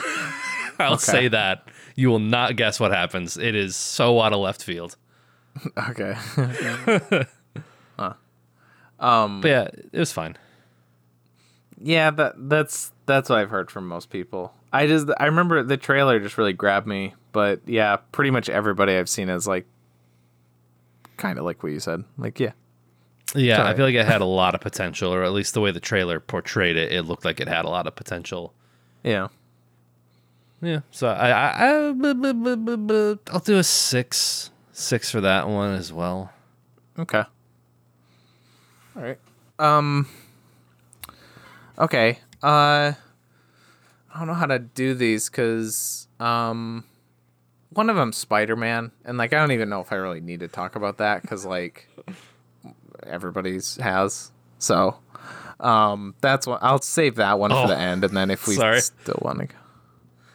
Chloe just texted me that. It says my nice. Spider-Man, and it's Andrew Garfield. Oh. Don't be on your phone in the theater. Yeah. Calling you out. Yeah, what the fuck? There's probably no one else in the theater. Yeah, maybe. Well, fuck it. I guess with that lead in, I'll just do it now. Yeah, I really enjoyed it. It's one of those like nostalgia baity movies for sure. And like, yeah, everybody knows that the other Spider-Man are going to be, everybody knows what they're doing, but it's still like, it's more of an Infinity War payoff than a Rise of Skywalker or Infinity War. Like, I don't know. I think of like fan servicey movies, and the big ones are like those cappers to the MCU, the Infinity War and Endgame. And then you have like on the other side, Rise of Skywalker type stuff where it's just references because reference. But I think what Infinity War and Endgame and the new Spider-Man movie do well is they don't just have these things in there because of references. They have them in there because it serves the story and because there's like an actual point to them. And also like fuck yeah, like these are really great characters. Like Willem Dafoe is fucking great as the Green Goblin. Like it's one of the best like comic book villains ever. And like, yeah, especially that's one of the things that people always like complain about the MCU is that they can't, that like for the most part, other than like Thanos and Loki, they have a villain problem of all their villains being very generic and basic. And that is not something that Sam Raimi had in those ones because Doc Ock is a great fucking character and Alfred Molina does a really good job. And Willem Dafoe is fucking awesome as the Green Goblin. And they do de-aging effects on all those guys. They don't do it with Toby and Andrew. They're like their current age, which is interesting to see, kind of like an older, because Toby's got to be in his mid-40s now. Right. So like an aged Spider-Man. But they do it for the other guys, and it looks really good. Like Willem Dafoe, and Alfred Molina, especially. I would say especially Willem Dafoe probably looks the old. He's the most wrinkly at this point, but I think they do really good. They all look really cool, or really really good, really well done. And yeah, it was funny because when the whole time leading up to it and everything, it was one of those open secrets where all the press and all the interviews are saying no. Andrew Garfield and Tobey Maguire aren't in this movie. We swear. We promise. But everybody knew that they were. And there's so much buildup to that point where, like, you basically, it's coming, like, 5 minutes ahead of time. But I legit, like, cried when Tobey came on. And it was funny because it wasn't right when he showed up. Because he comes on screen and he was talking for like a couple minutes and then I started crying because it just kind of hit me. I was like, because they've done that before. And like, again, the Star Wars movies, like they bring back like, I guess a positive in a sense for Rise of Skywalker is I love Ian McDiarmid as Emperor Palpatine in the original trilogy, in the prequels, and I even enjoy him in Rise of Skywalker, but I didn't have that reaction because that movie's just so like flat and empty, and like it was fun to it's fun watching him in those scenes, but there's nothing else outside of that. But I was like, I think I was just so happy because you don't actually see Toby or Andrew until maybe over halfway into the movie. It's at least like an hour into the movie, or probably a little bit more. And I think it just kind of hit me that like I was so grateful that this wasn't just a shit, sandwich. Yeah. It was like a solid movie, and now I get to see them again, and like it was just really cool. Well, I mean, that is like the nostalgia factor as well. Like, I mean, they came out like the original Spider-Man was like 2001. It's 20 years ago now. Yeah, 2002, so it's like, I think. Yeah, I was like 10 or 11 years old when that Spider-Man came out, and like, I remember seeing it in theaters as a kid. So for me, I'm a simple man. First gen Pokemon, Tobey Maguire, Spider-Man. Life is great. Yeah. But yeah, that's the Spider-Man that I know and love, and like Willem Dafoe and like that series. So it's like, I can only imagine like seeing him again, like done correctly, where it's not just a soulless, I clapped because I know Spider-Man. Exactly. One of those types of things. Yeah. Yeah, there's like there's actual, and like what precedes them coming on is a pretty hefty emotional scene, and that's actually like when they first confront Tom Holland Peter. Andrew and Toby kind of are there as like to like support him, kind of like I don't even know like if they introduce themselves really, because I think at this point Tom Holland Spider-Man like knows, oh, there's people from other universes coming in, and I don't even know if they might say like, hey, we're cool or something like that, but like it's kind of funny how they just kind of like show up. And but I was really surprised because like the previous two Tom Holland Spider-Man movies, like I've enjoyed, but they're both like fine, kind of, so the fact that it made me like care about like these emotional beats with like real weight to them. And also in that same note, I like Andrew Garfield as an actor. I think he's a fine Spider-Man. I think he's a terrible Peter Parker, and I think his Spider-Man movies are by far the worst Spider-Man movies, like by far. I think they're pretty terrible. But this movie still made me care about his, like, I mean, it makes you care about all of them. I was like, wow, this movie is making me care more about Andrew Garfield's Spider-Man than his movies ever did, which is pretty impressive. But yeah, of course, like seeing all three of those guys like work in like the scenes together was great. Like there's a scene where they're all like working in a lab together. And then, of course, during like the big climactic fight, they have to like, they kind of have like a pep talk ahead of time where it's basically their scene to riff on like, their differences. Like it's funny because like it pokes fun at Andrew Garfield's, like, I think knowing that his movies aren't as well liked as the other ones, because he's very like self-conscious in the movie. He's like the middle child. I mean, he is. Yeah. And they call him, they're like, they do their numbers or whatever. He's like Tom Holland is Spider-Man 1. And, anyway, Andrew Garfield's like Spider-Man 3 or something like that. And he's like, why am I 3? Like, is that like a reference to like Spider-Man 3, like to Tobey Maguire? Oh, okay. No, it's like, he's the third best Spider-Man, I think is what it's reference to. And like there's like Tobey Maguire like puts a hand on his shoulder and he's like, no, you're amazing, like because he's the amazing Spider-Man. Yes. So there's a lot of like that, like, Marvel humor, but it works in that, and it's because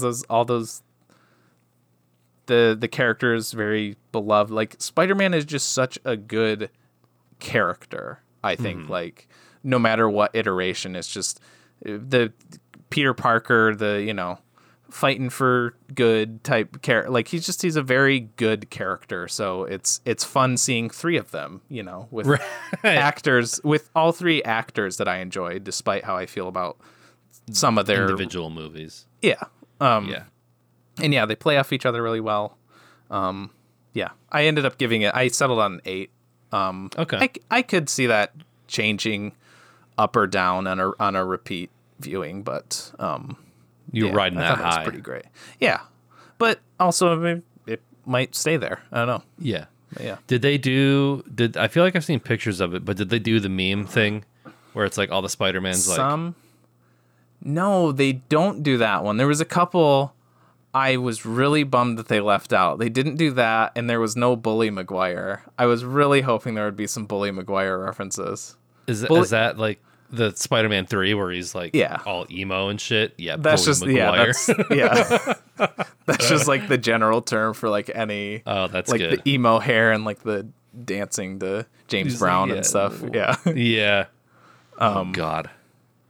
But there's like they poke fun at like other things, like because Sandman's like the villain in Spider-Man 3, well, one of the villains, and then Sandman and Electro are talking, and they're like, how'd you get like this? And he's like, oh, I fell into a particle accelerator and I got turned into sand. And then Electro's like, I fell in a vat of eels and got electrocuted.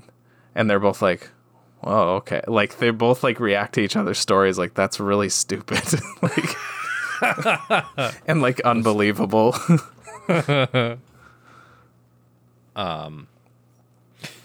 Yeah, okay. I got like 2 more.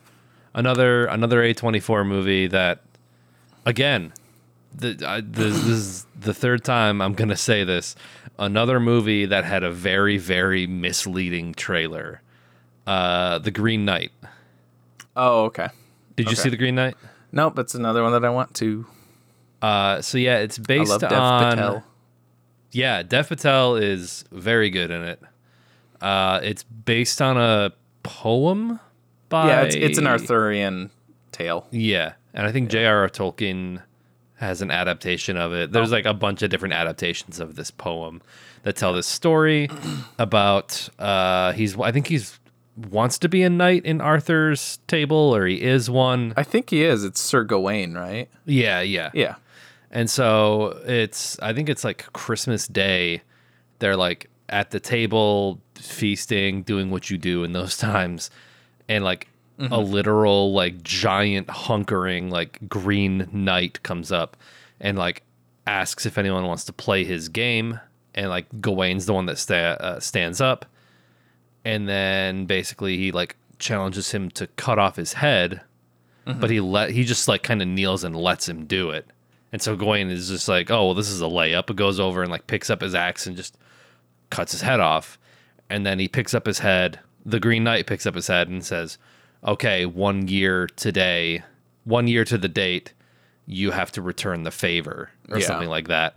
And so the movie takes place 1 year later, and it's his quest to go and like basically like fulfill his destiny. And he kind of grapples with like, if he's like basically willing to die or what's going to happen to him. And he's kind of trying to come to terms with that. And along the way, he meets some wacky characters. But yeah, I thought overall it was pretty good. It's David Lowery, who did another thing that I think I liked. A ghost story? He did a Ghost Story. I quite liked the Ghost Story. Yeah, I Ghost thought that Story was is a pretty really well good. done movie. Yeah. Kind of a bummer. Yeah. The Ghost Story. But yeah, I thought a lot of the.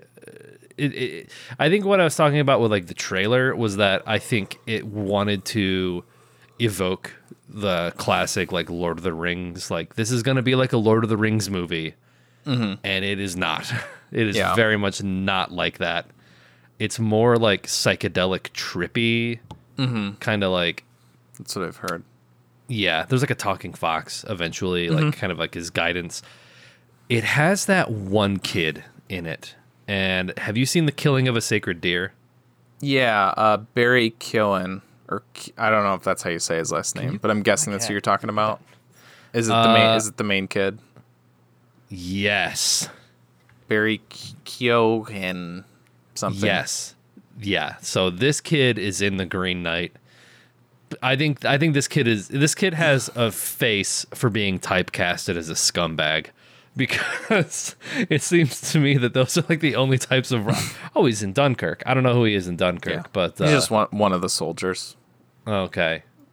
He's a superhero in Eternals. Yeah.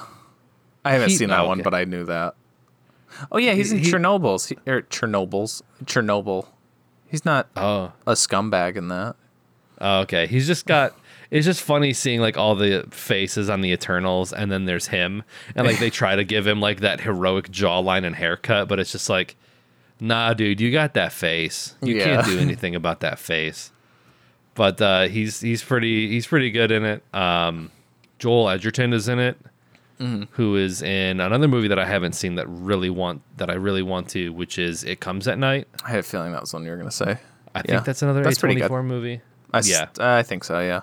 Another one that I guess I was going to mention this anyway, but that one is a really good example of this too. That A24 is just they're kind of notorious for being really shitty at marketing their movies properly, because It Comes at Night is another example of like people thought it was going to be this really freaky horror movie. And like it's spooky. There's some scenes that are pretty freaky, but it's like it's very slow and it takes its time and it's very like subdued, and people were like, well, this isn't what I was expecting. Yep. And it's just A24 is just they're very they want people to see their movies, but all the movies that they pick are not very like trailer friendly movies. Yeah. So so they don't know how to like market them properly.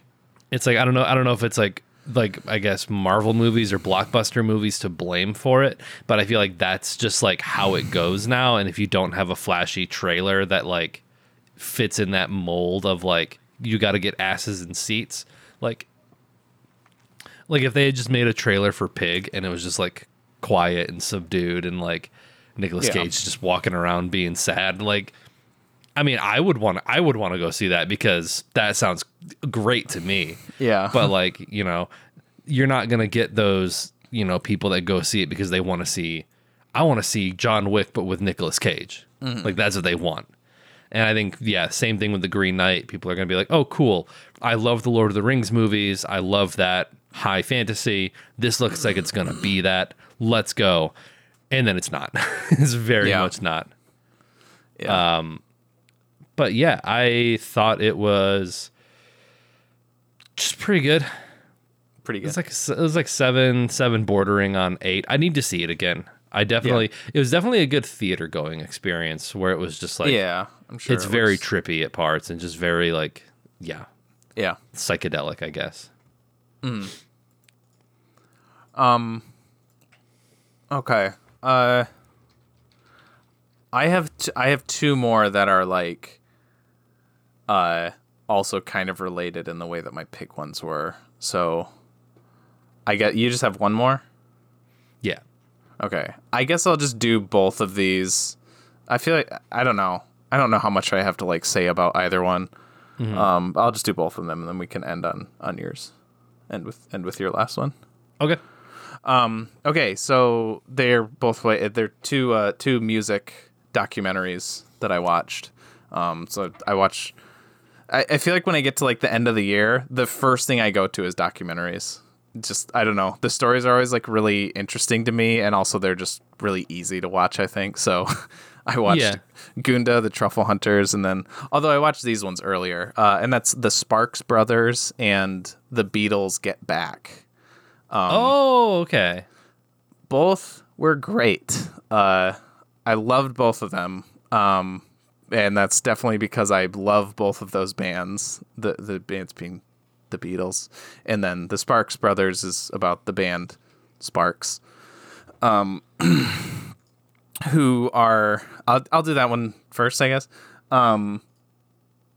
It's these two brothers, Ron and Russell Mael, who started their band. I think it was Half Nelson in the 60s, but basically they're just like they've been making music together since the 60s, and like they have, I think, like 25 albums together now. God. They have a band too. And I think earlier on it was like they more like kind of made stuff as a band, but now they're both like well into their 70s. Maybe not well into their 70s, but I think more of the music is just them two, like writing it now.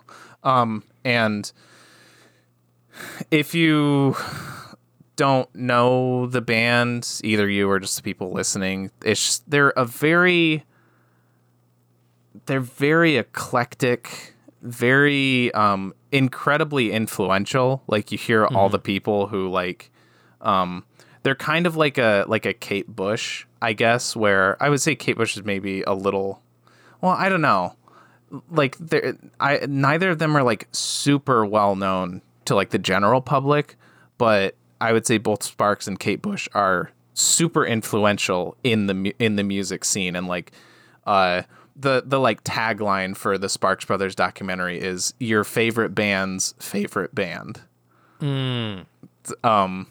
Like when comedians are like, he's a comedian's comedian, kind of like. Yeah, kind of. They're like, I don't know. Pathfinders in these different genres of music. Kate Bush is another one of my favorite musicians. Like, I absolutely love Kate Bush. She actually, it's kind of funny because we were talking about, again, referencing the Green Room episode. These were the two others that I didn't mention as like my desert island bands, is probably both Kate Bush and Sparks. I don't know. It's kind of hard to like really say like what they're about, but they're like you have Russell, who's like the lead singer frontman, and like he's always like flamboyant suits, big poofy 70s hair, and very like out there, like he's a frontman. And then Ron, who his thing is he's always like wears a suit. He has slicked back hair all the way back, and like a Hitler stash, and he plays the keyboard, and he's just like his whole shtick is he's just like whenever they're playing, he's just like this, like staring, like he just always looks pissed off. Very like Penn and Teller almost. Like. Yeah, kind of. Yeah. And I guess I should also say, because both of these documentaries are directed by not traditionally documentarian directors. This Sparks Brothers documentary is directed by Edgar Wright. Okay. Yeah, I'm seeing that. And then the Beatles one, that's Peter Jackson. Yeah. But I think what makes the Sparks Brothers documentary so great is those two. Like, because this is more like a regular documentary, where it's, they'll show like archive footage, and then they'll, talk to, Beck will say like, oh yeah, this is why I like this album and blah, blah, blah. And then they'll talk to like another artist.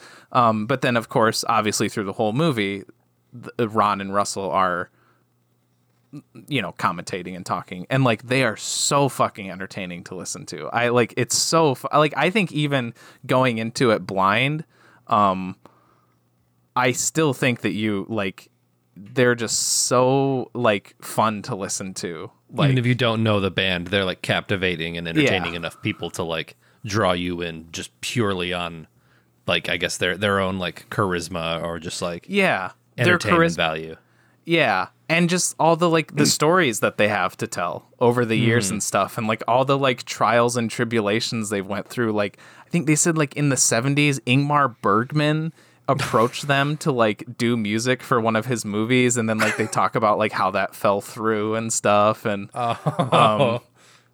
and then just like each album of theirs is so like unique in its own way. Like they've tried so many different things throughout their career, and they have so many different albums again, that it's really interesting hearing like every story about every album. It's like, well, how did this one come to be? Because it's so different than the one beforehand, before that one. And then like the next one after that, it's so different than that one. And it's just really interesting to hear how they go from like A to B to C to wherever. And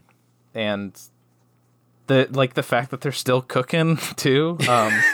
They have it kind of the sort of like the ending point, I guess, is mentioning that they did finally, after like multiple failed attempts, because they love movies. Like that was like their original passion, I guess, was movies. And that's why like the Ingmar Bergman thing was a huge thing. There was a couple other times they'd been approached to do movies and it never fell through.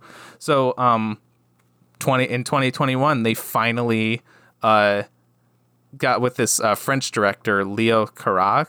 I don't know if that's how you say his name. They co-wrote the movie with him, and then they did all the music for it. It's called Annette with Marion Cotillard and Adam Driver. Oh. And I haven't seen it yet, but I want to. And I've seen like trailers for that. I've listened to some of the songs, and I like the music at least because it's Sparks. Well, it's the cast of characters singing the song, but it's still cool. Right. So that's kind of like where it builds up to. It's like, yeah, and they finally got their movie deal type thing. Yeah. Oh, that's cool. Yeah. They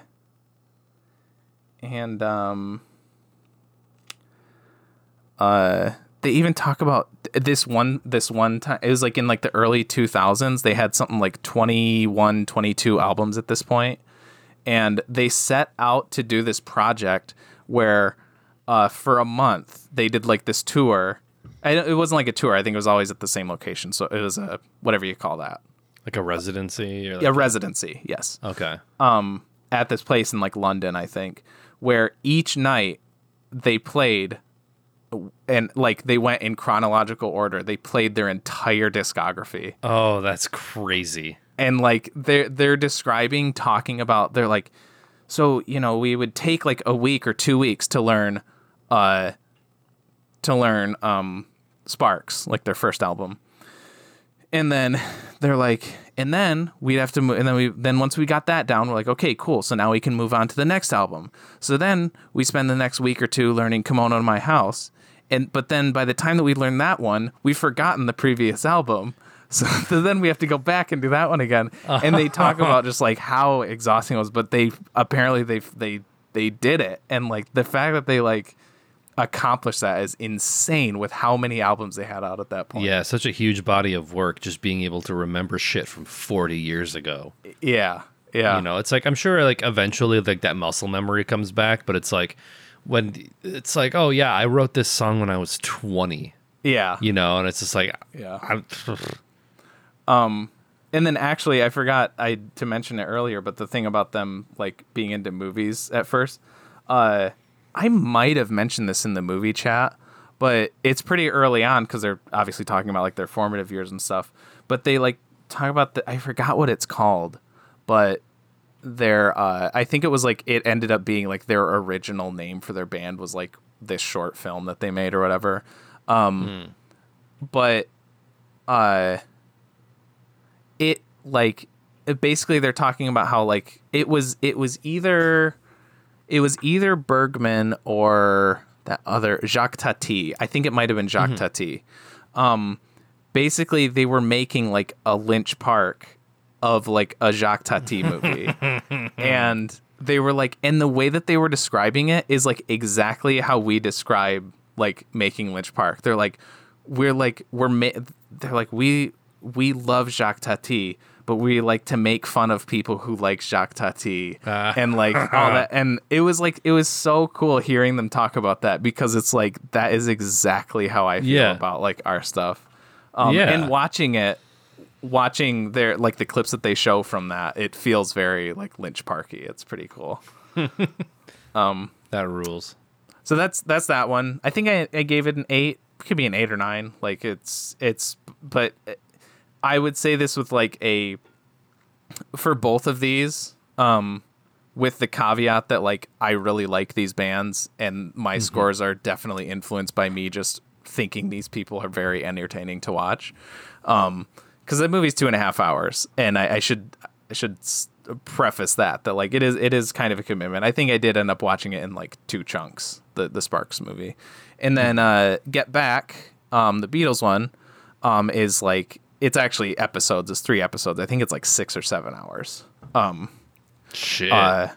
And it's basically it's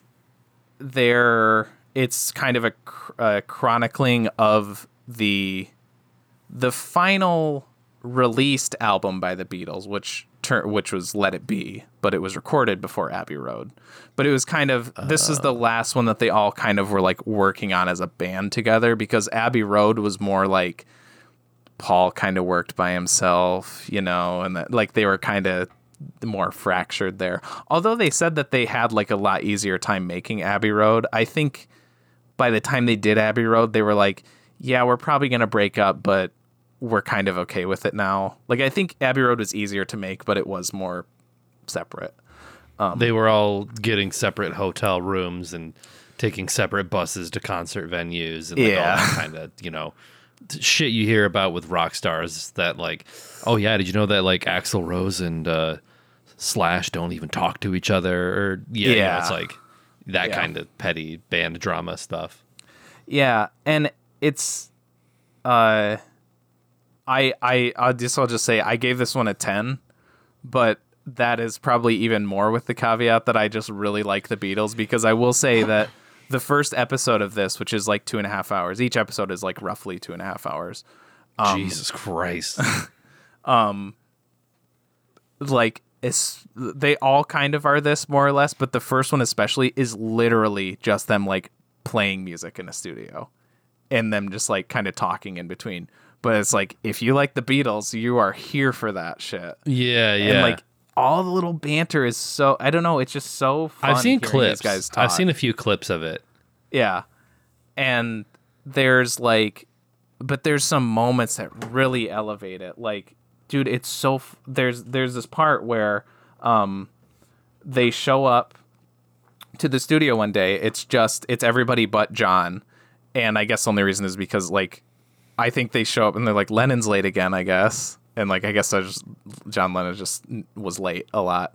And Paul's just like, okay, well, let's he's like, let's try something. And he just starts like playing his guitar, and literally like it's so cool. It doesn't like break. It's probably like an 8-minute shot or something of just the three of them sitting there, George, Ringo, and Paul. And Paul fucking just writes Get Back, like right there. It's fucking insane. You're like, like you hear these stories about like how like, oh yeah, I just wrote this, like, the idea came to me and I just kind of like wrote it that night. But like seeing it in person, you're like, this is such like an iconic Beatles song. And he just starts playing his guitar and he's like, okay, but what if I do it like this? And then he just starts like, nah, nah, nah. He just starts kind of like humming lines, and then he like eventually starts making words, and you're like, he's doing Get Back right now. And he writes the melody, and he does like half of the lyrics in that one thing. And then like, George and Ringo start kind of like, start doing a little bit of stuff, and like, oh, it's so fucking cool seeing that shit. That is, yeah, the one clip that I've seen. And it was sort of like one of those like in defense of Ringo kind of clips, where I think it was Octopus's Garden. Mm-hmm. They do that at some point. But there's like a sequence where I think like Ringo's like, oh, well, I've got one, and like he's like kind of tinking it out on the piano, and I feel like it was like this very wholesome moment between Ringo and George. Oh yeah, because I feel like I feel like when he was kind of tinking out the song, I feel like John and Paul were just kind of like, oh, ha, ha, ha, like, Ringo wrote kind one. Yeah. But then like George goes over with his guitar and he's just like, well, what if we go to this? Yeah, and then, I know the like, part you're talking about. And then they kind of follow, and then it's just like, oh, well, you just wrote Octopus's Garden. Kind of same thing with like Get Back, only maybe Get Back is like a more, mainstream, I guess, popular Beatles song. Well, but it's still like that same idea. Yeah, I think that the thing that makes the Get Back one so crazy is because like even in the Octopus's Garden one, he still kind of had like foundations of it. Yeah. And it seems like, unless he's acting or faking it or whatever, like Paul literally had nothing when that started, and then he comes up with it. Not to say that the other part is cool. And like, yeah, that is really great to see like, oh, you get why like everybody liked Ringo so much. Like he is a very likable person. Like he's so like he's just nice. He's just such a nice dude. And yeah, George is like that. Like you're like, oh yeah, he's like such a bro. But actually that like what you're saying what like John and Paul were like to Ringo, they actually do that more with George. They're very like it's funny because you always hear like them talk back about, oh man, that was so rough doing that album. But then like prior to this documentary, any like quotes or anything you've like heard or seen or whatever, like it's these like little chord, like, you know, I was like, oh, well, I disagree. And then the other one's like, oh, that was so like traumatic for me or whatever. But like in this, you actually see like, oh no, yeah, there was real conflict there. Like, and a lot of it stemmed around, it's like Paul is very controlling, but it's really interesting how you kind of get everybody's side though. Like he's very controlling, but at the same time, it's like, well, somebody kind of has to be the boss here because like John is a total like fuckwad.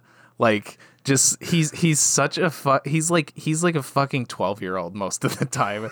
It's so funny seeing how like he held himself, especially post Beatles. He was all like, oh yeah, you know, matured or whatever. And maybe it's because he lost that relationship. I feel like that was like his tie to like, you know, because they formed when they were teenagers. Yeah.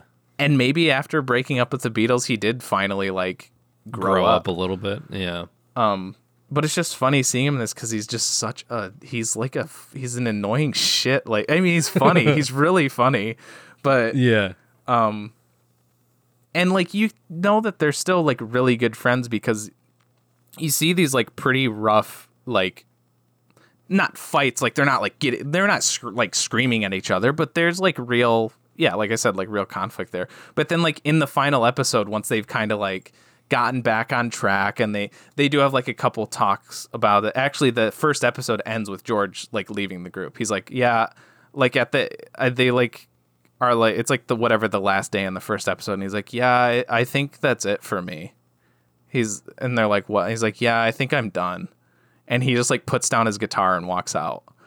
And then like the beginning of the second episode is like the rest of them, John, Ringo, and Paul, going to his house and like trying to be like, hey, okay, let's talk this out. And it you don't see or hear it or anything, of course, but it just says like the meeting didn't go well. So then only Paul and Ringo show up the next day, and it's really cool to like hearing how like intuitive these guys were about, like, they feel just like guys. They just feel like regular dudes, but also like hyper aware of their fame. Like, yeah, very intelligent and very self-aware. Because Ringo and Paul like talking, they're like kind of joking, but then like there's a part where they both start like crying, and then like I think it's Paul says like, yeah, and then in like 40 years, you know what people are gonna say? They're gonna say Yoko broke up the Beatles, and like, that's what people say. Like it's funny because like you see them interact with her and like, yeah, there's not like Yoko wasn't the reason that it happened. Like they're all fine with her. Like, yeah, I think she's fucking annoying, but they all seem fine with her. There's like there's actually a couple parts where they do jam sessions where they're just kind of like probably fucking stoned and just like jamming, and then she's doing her wah! Yeah. And there's actually a part after one of those where Paul, not John, so like, you know that she had other, but like Paul, and like he seems serious. He's like, that was great, we should put that on the album. And I was like, are you fucking kidding me? Could you imagine if a fucking Yoko Ono song made it onto Let It Be? Like that fucking album and like what that album means. It'd be such a black mark on their career. Yeah, I didn't know that. I didn't. So my question is this just archival footage that Peter Jackson? It's pretty much what he. Yeah, it's. Did you ever see or hear about his? He did a documentary a few years ago called "They Shall Not Grow Old." Was it the World War One? He like colorized it. Really cool. Like yeah, restored and colorized. It looks amazing, but it's just like that. No current commentary. No, like Paul aged 80 Gotcha. or whatever isn't on it. It's just archival footage. Was it stuff that had been released before in like snippets, or was it just like shit that was just sitting around in the cutting room floor and he just like, oh, there's a Beatles documentary I can make? I guess I should have like provided this context. So I guess what their original intent is they were gonna do like, they came in with the intent of doing a documentary on this, and they were gonna release it as a TV special that was gonna like release when the album came out.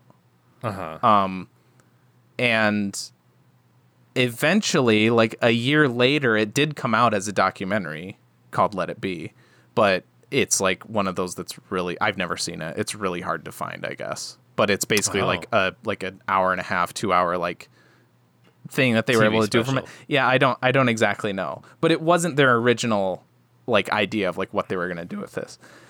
And that's why like the first half of this, they're at this place called Twickenham Studios, which they got because they could get it for cheap, because it's where a movie that Ringo was going to be in after they were done recording. I think it was The Magic Christian. Yeah, like he was going to be in this movie in like February, and they're doing basically they write this album in like 2 or 3 weeks. And the reason they do that is because they basically set this deadline for themselves. They're like, okay, so we're renting out the studio, but we have to be out by this time, because this movie is going to start. And also we're going to lose Ringo because he's in this movie. But then like halfway through, they're like, yeah, this place sucks. The acoustics in this place suck. There's people literally moving in pieces of the set for the movie, like as we're trying to do our music. It's funny how, because like they formed their own recording company with Apple Corps. Like even though they were like the biggest band, they're still like, we can't afford this. Like they're talking about all the like money constraints that they have to face and stuff. It's just kind of interesting to like think about it in retrospect. So yeah, originally it was supposed to be that. And I also think that kind of added stress to it. I think that also didn't help like them, we have to have this done in like 3 weeks. So, it doesn't matter if this song isn't how you want it, Paul. Like, it needs to be done. And like, I just think that kind of like built up. And then it was also going to end with like their concert. They were going to do like their comeback concert, right? Which, as you know now, was their rooftop one. But that's also funny to think about, because they're like, when they're first talking about it, they're like, yeah, we're going to go to Egypt and we're going to like play in front of the pyramids. And then they're like, okay, maybe that's not going to work. Okay, maybe we'll go to like Japan. Like maybe we'll go here. Maybe we'll go here. And then they end up playing on the roof, it's just funny the trajectory that takes. Yeah. Yeah. But yeah, the shitting on George, I want to get back to that for a second, because they another super cool moment is hearing George like, oh, I have this song I wanted to try out. I just wrote it. And they all play it together. And basically, like, at the end, John and Paul are both like, yeah, I don't know. They're kind of like, maybe. But they're like, yeah, like, George gets treated like the little brother because he's the little brother. So they're like, yeah, maybe we'll put that on. But it wasn't that great. And that song was All Things Must Pass, the title song on his #1 triple album that came out like right after they broke up. And like, you fucking morons. But also just hearing the Beatles play All Things Must Pass. Oh, yeah. Was very cool. Yeah. So yeah, there's a lot of, I guess, trying to wrap it up. I've known been going on for this for a long time, but there's a lot of content to it, and I love these guys. I guess getting to like the end episode, yeah, even after like all this, like all the bullshit, all the arguing, like near the end, there's like, you hear about all this conflict between Paul and John, and yet like one of the last times they play in the studio together, they're like, I can't remember what song they're doing, but they're like playing through a song on, it's like Don't Let Me Down, maybe one of the songs off of Let It Be. And they're just like, they're singing it to each other through like gritted teeth. Like they're going, like the whole song like that, like just fucking around with each other. So like there's shit like that throughout where you're like, man, like that's how you know that these guys are like real, like friends, because even after all the shit, they can just like dick around with each other and waste footage and waste people's time and all this shit. And then that concert at the end, which I'd never seen. I'd seen clips on YouTube of like the rooftop concert, but like it was so cool to see in like real time. And what they do is like they kind of cut around, but it's always in real time. So like it might be edited, but it'll cut to like another angle, or it'll cut to like people on the street, but it's always going. So you get the entire concert in real time. Right. And like the police showing up, like when they show up, it starts like doing like a dual like frame thing. So like you'll see the concert and then the police downstairs. And it's the moment when the police show up is so fucking great. It's like, cause they're standing up on the roof for a while, and then like, you see like after they've been up there for a little bit, Paul like turns around for a second, and then he looks forward and he's like grinning ear to ear, and he's like, whoa. He actually does like a whoa. And he starts doing like you can tell he's like amped because they're gonna get like arrested or something like that. And also like the first shot where you see like the wide of them all playing, you're like, these dudes are so like, after all that, it's like such a cathartic moment for all of them. You think like they're so fucking pumped to be playing like this again. I'm sure that was like such a cool like moment for all them. And then like, anyways, one of their like producers or recording dudes, who was like the one downstairs like talking to the police, he just like he starts like unplugging their amps, and he unplugs George's, and then he unplugs John, and they're both like, what, like you can't hear him obviously, but they're like, what's going on? And he's like indicating the police, and like blah blah blah, and then George just takes his plug and he plugs his guitar back in like right in front of the cops, and then just turns around and starts playing again. and then like the guy plugs John's back in too, and then they finish their set. And I just like it's like that's punk. Like I thought of that when we were talking about Green Room again. Like that's punk. Like you'd be like, no, fuck you, cops. Yeah. So yeah, Oh, it was great. It was awesome. The concert too is just like it's probably like 40 minutes, and they play a few songs over again because they were again filming this for their intended documentary. So it was kind of like the first one was like, oh, we didn't get great audio on that one, so can we do that one again? So you do hear some like a few times in a row, but again, like if you like, it didn't bother me, I guess. And it's like, even if I've heard the song like 2 or 3 times already, it's like you just like watching the people and stuff. And like it'll always be like throughout the documentary, it'll always say like, this recording is the one that's on the album. And every time that comes up, you're like, oh, cool. And there's like 2 or 3 of the songs they play on the rooftop concert are the recordings that are on the album, that's crazy. Yeah. So yeah, it's if you're a Beatles fan, at least like you got to see it. It's like it's maybe my favorite, like of all the Beatles documentaries that there have been, that they might be like my favorite. And it's literally just because you just get to see them. You don't. Yeah. Kind of like the Sparks Brothers, although like their commentary was nice, but like I could have just watched the Sparks Brothers with just those two talking about it. I didn't need Beck or any of the other people talking about them. I just needed them. And like the Beatles are best when it's just you get to sit there and be with the Beatles. So yeah. Okay. All right, go ahead. Let's wrap it up. I was just gonna say, I guess this wasn't a 2021 documentary, but I was gonna ask because I know it just got released, or it got put on Criterion. But have you seen Dick Johnson Is Dead? Nope.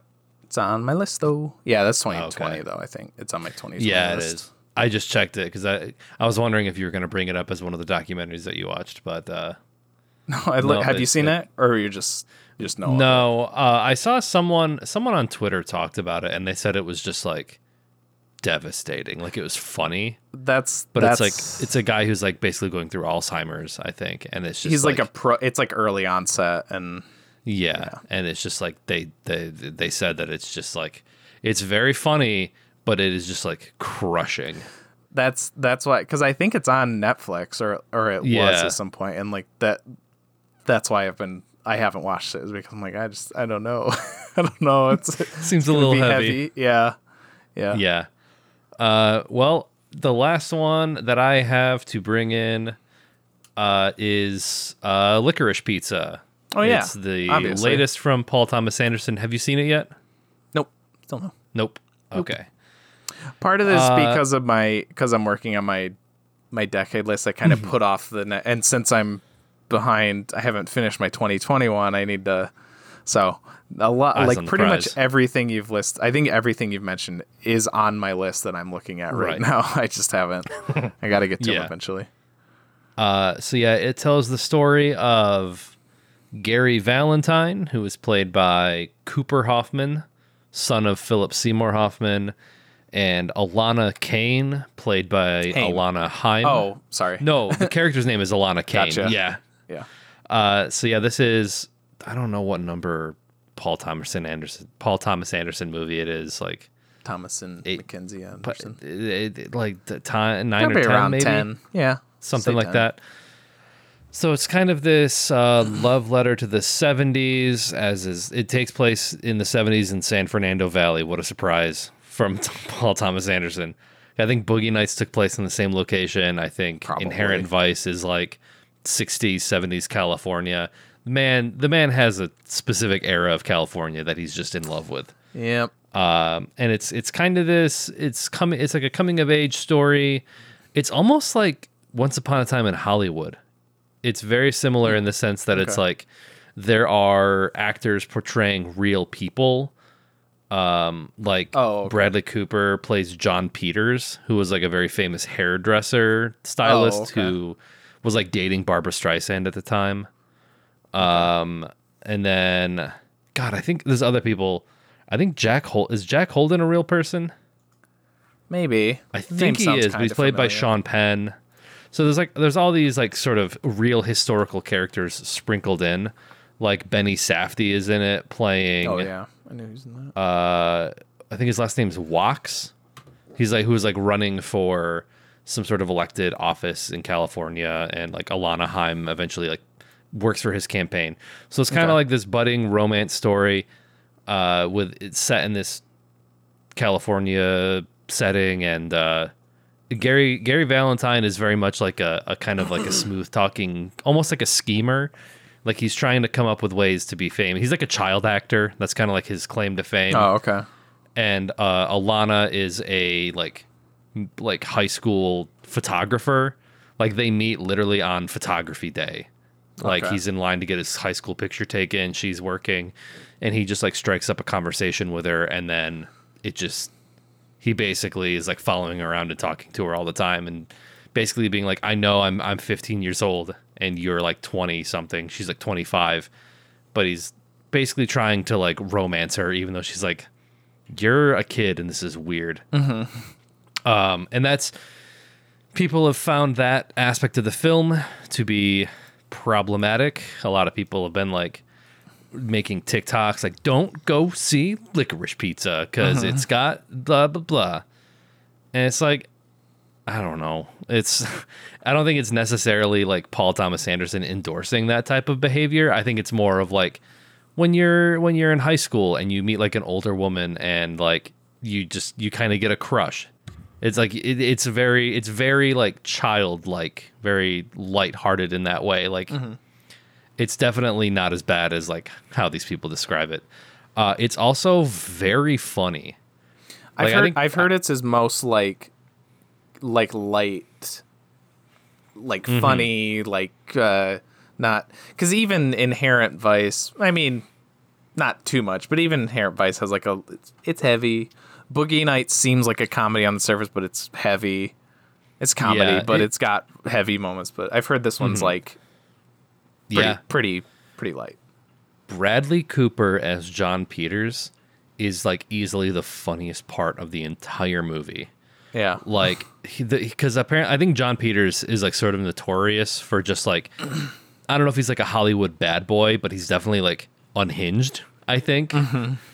And like, so like one of the schemes that Gary comes up with is just like waterbeds. And so him and like his brother and like a bunch of like 12, 13, 15-year-olds are driving around in like a big moving van trying to like install waterbeds. And they end up at like John Peters' house. And he is just like, I think they put the scene on YouTube. I think you can watch it, but he's just he's like, Gary. He's just like, he's like, if you do anything to my house, like, I'll kill you. Like this, like very like insane. Like you can tell he's just like crazy. It's like one line where he's just like, I'll take this rod and I'll put it in your pee hole. How big's your pee hole? Like that, just like way out of left field. Holy shit. And it also factors in like the gas shortage that was happening at the time. okay. So it's like their moving van runs out of gas, so they have to push it down a hill, and then they run into John Peters again, and like he just kind of comes in and out.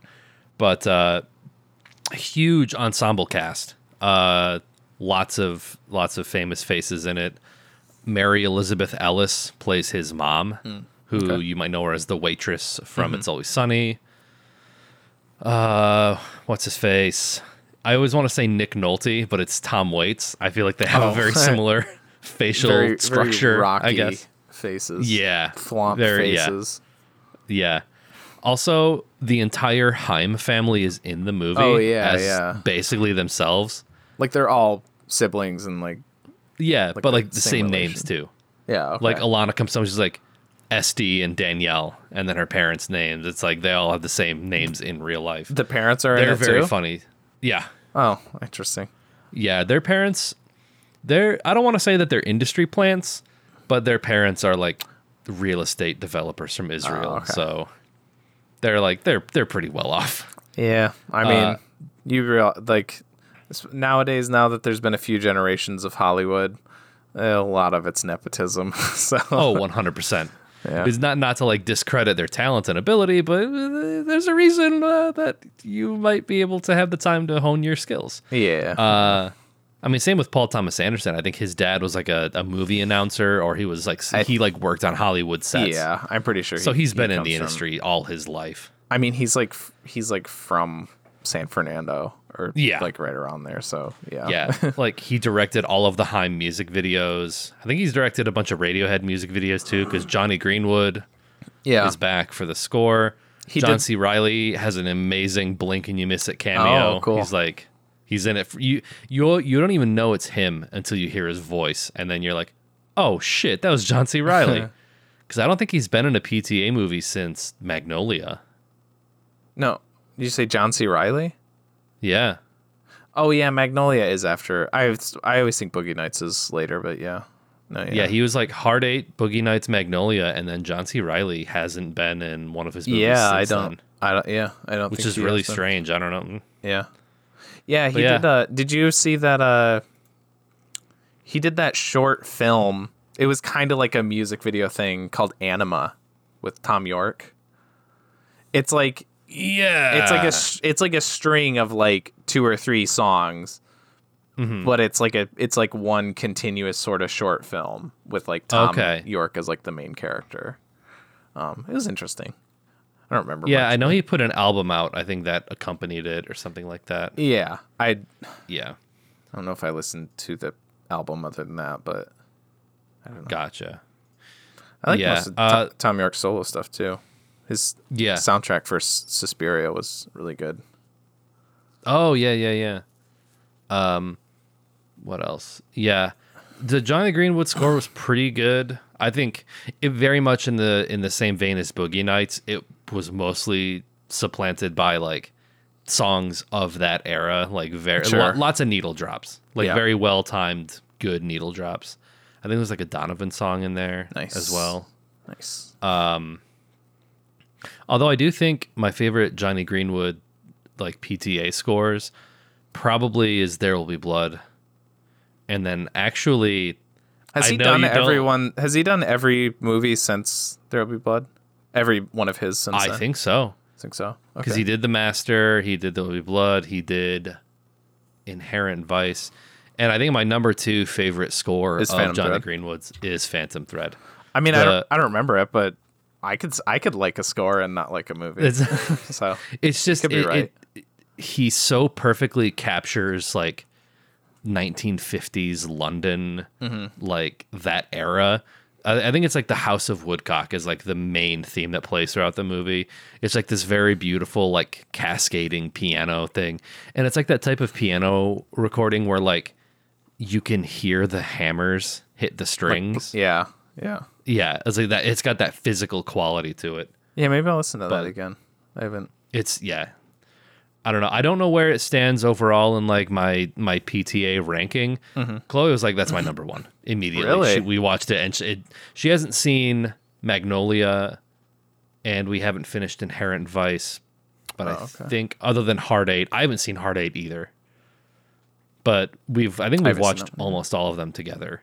But she was like, her number one is Licorice Pizza, and her number two is Phantom Thread. But that might be a little bit of recency bias because we watched both of them like pretty recently. Like, I think Boogie Nights will always be my number one.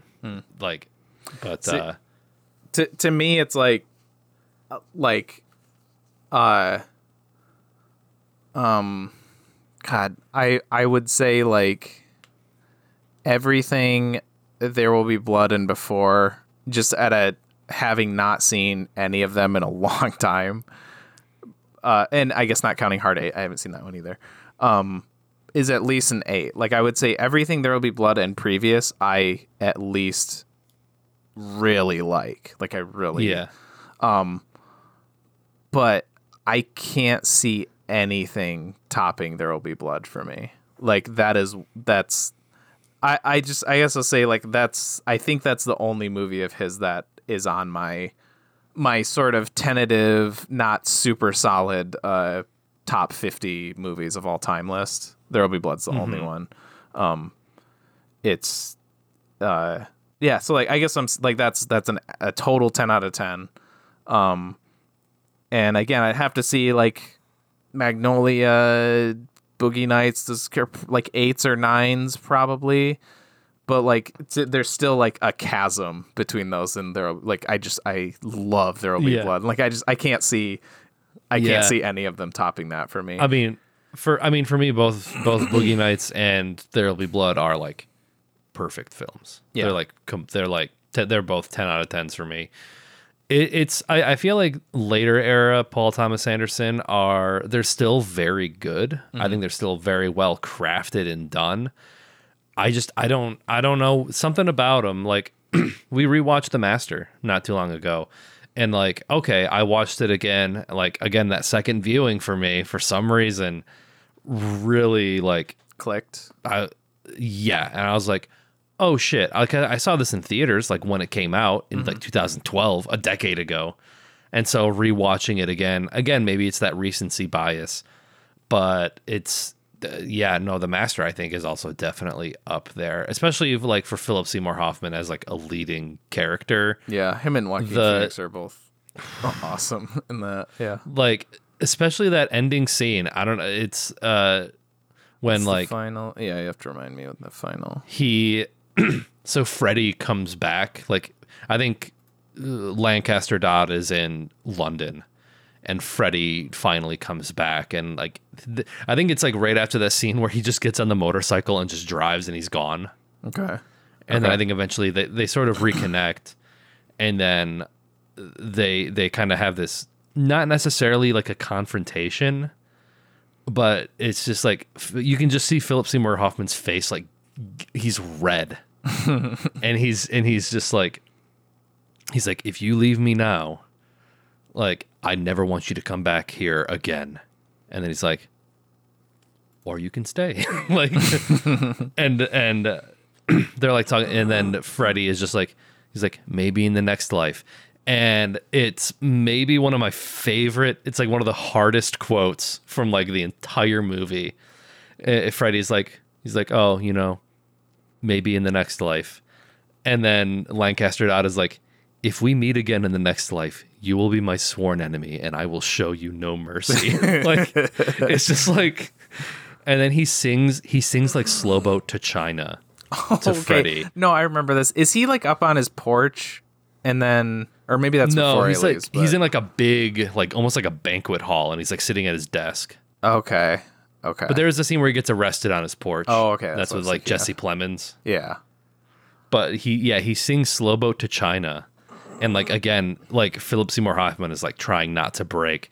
And it's just one of those scenes where like Freddy's looking at him and you just see the single tear roll down his cheek, and then he gets up and leaves. It's just like, it's like these two forces that are constantly like they need each other, but they're at opposition with each other like throughout the entire thing, and it's I don't know. I feel like it's a very mature film for Paul Thomas Anderson when you go from like the wild and crazy days of Boogie Nights and Magnolia and just like he's on top of the world and he can do whatever he wants. Yeah.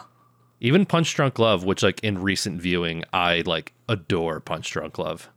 Like maybe it's probably my two favorite Sandler movies are easily like Uncut Gems and Punch Drunk Love, which sort of have that same frantic like vibe, uncomfortableness throughout. But we're talking a lot about PTA. Licorice Pizza though, it's pretty good. I would recommend seeing it. I think all the performances in it are pretty great. I saw one review. It might have been Electro Lemon, Demi Adejuyigbe. Oh yeah. He wrote something on Letterboxd where he was just like, Bradley Cooper might be like the last movie star. Something along those lines about just like there aren't really like movie stars anymore, but like Bradley Cooper kind of has that career trajectory. I don't know. It seemed interesting. But yeah, Bradley Cooper definitely steals the show with because he's not in it a lot, but his character is just like so goddamn good. That's good. So, I'm excited. It's just like trying to rank PTA movies, and especially this one, it's just like, again, it's like the lowest rated movie for him is like 8. It's like even the one in like my bottom is like incredible in comparison to like so many other things. Right, yeah. So I think I'll put Licorice Pizza at an 8. It might go higher based on repeat viewings. We'll see. That's kind of how it works. Oh, the only thing I was going to say also, it was just like, the movie's not a tearjerker. It is if you love Philip Seymour Hoffman, because there are scenes where like the way Cooper Hoffman will do like a mannerism or like look a certain way. Yeah.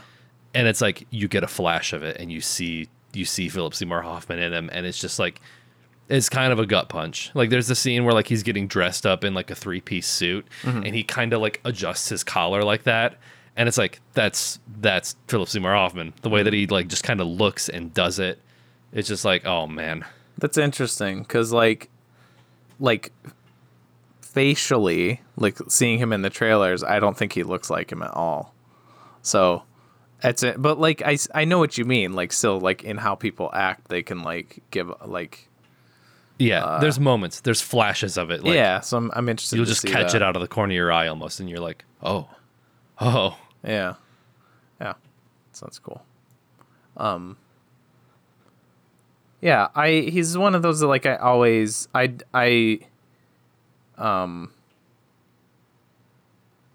how to put it, because even with like my so-so feelings about Phantom Thread, and I mean, I would say, like, it's not much lower. Like you were saying, other than Phantom Thread, like I would still say that like The Master and Inherent Vice from memory are probably like 7s for me.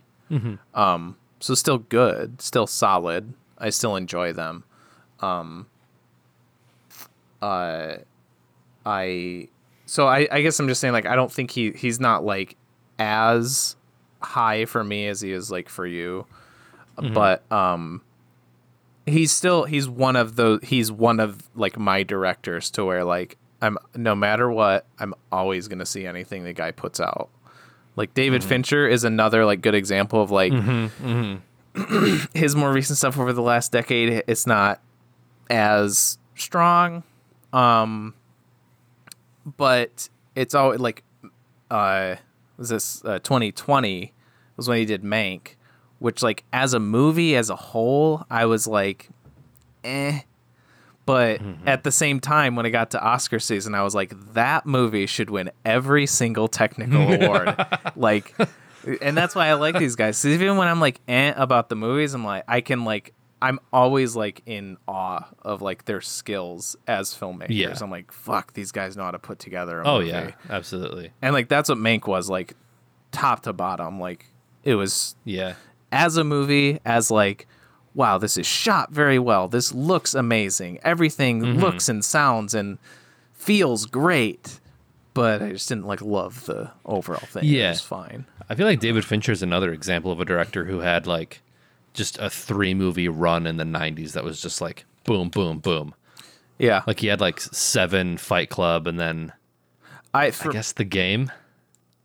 That I haven't. Okay, the Game might be It's crazy. only. The movie's so crazy. I think that might be the only. God damn it! I hate IMDb. It like includes like I was trying to look up how many things PTA directed, but it's like, hey, music video, video. Like, Yep. it's like, yeah, no, I want their movies, obviously. I think The Game is the only Fincher movie I haven't seen.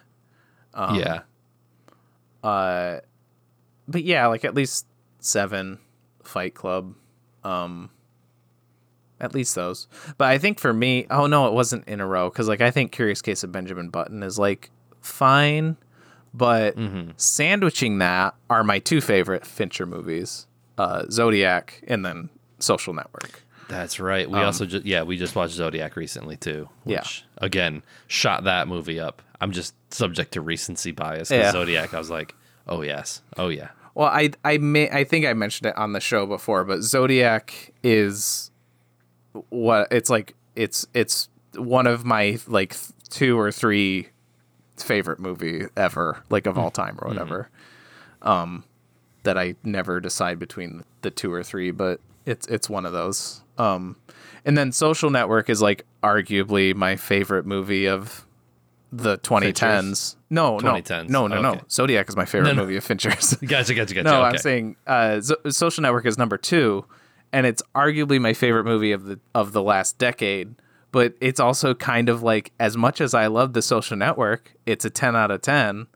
It's maybe my favorite movie of the top of the last 10 years. But there is again so much between that and Zodiac. Like, right, Zodiac's so good. It is. Yeah. But yeah, I like he's since then like Girl with the Dragon Tattoo, solid. Oh yeah. Gone Girl, fine. Mank, Yeah. me fine. So it's I need these guys to, and maybe Licorice Pizza will be that for me for PTA. But I need these guys to like, I need them to shine again. Get your youth back. Yeah. Yeah. Even Scorsese, I would kind of say like, Scorsese's been around so long though. I think he's just Yeah. He's been around long enough to where he can have like a streak and then like a dip and then a streak and then Yeah.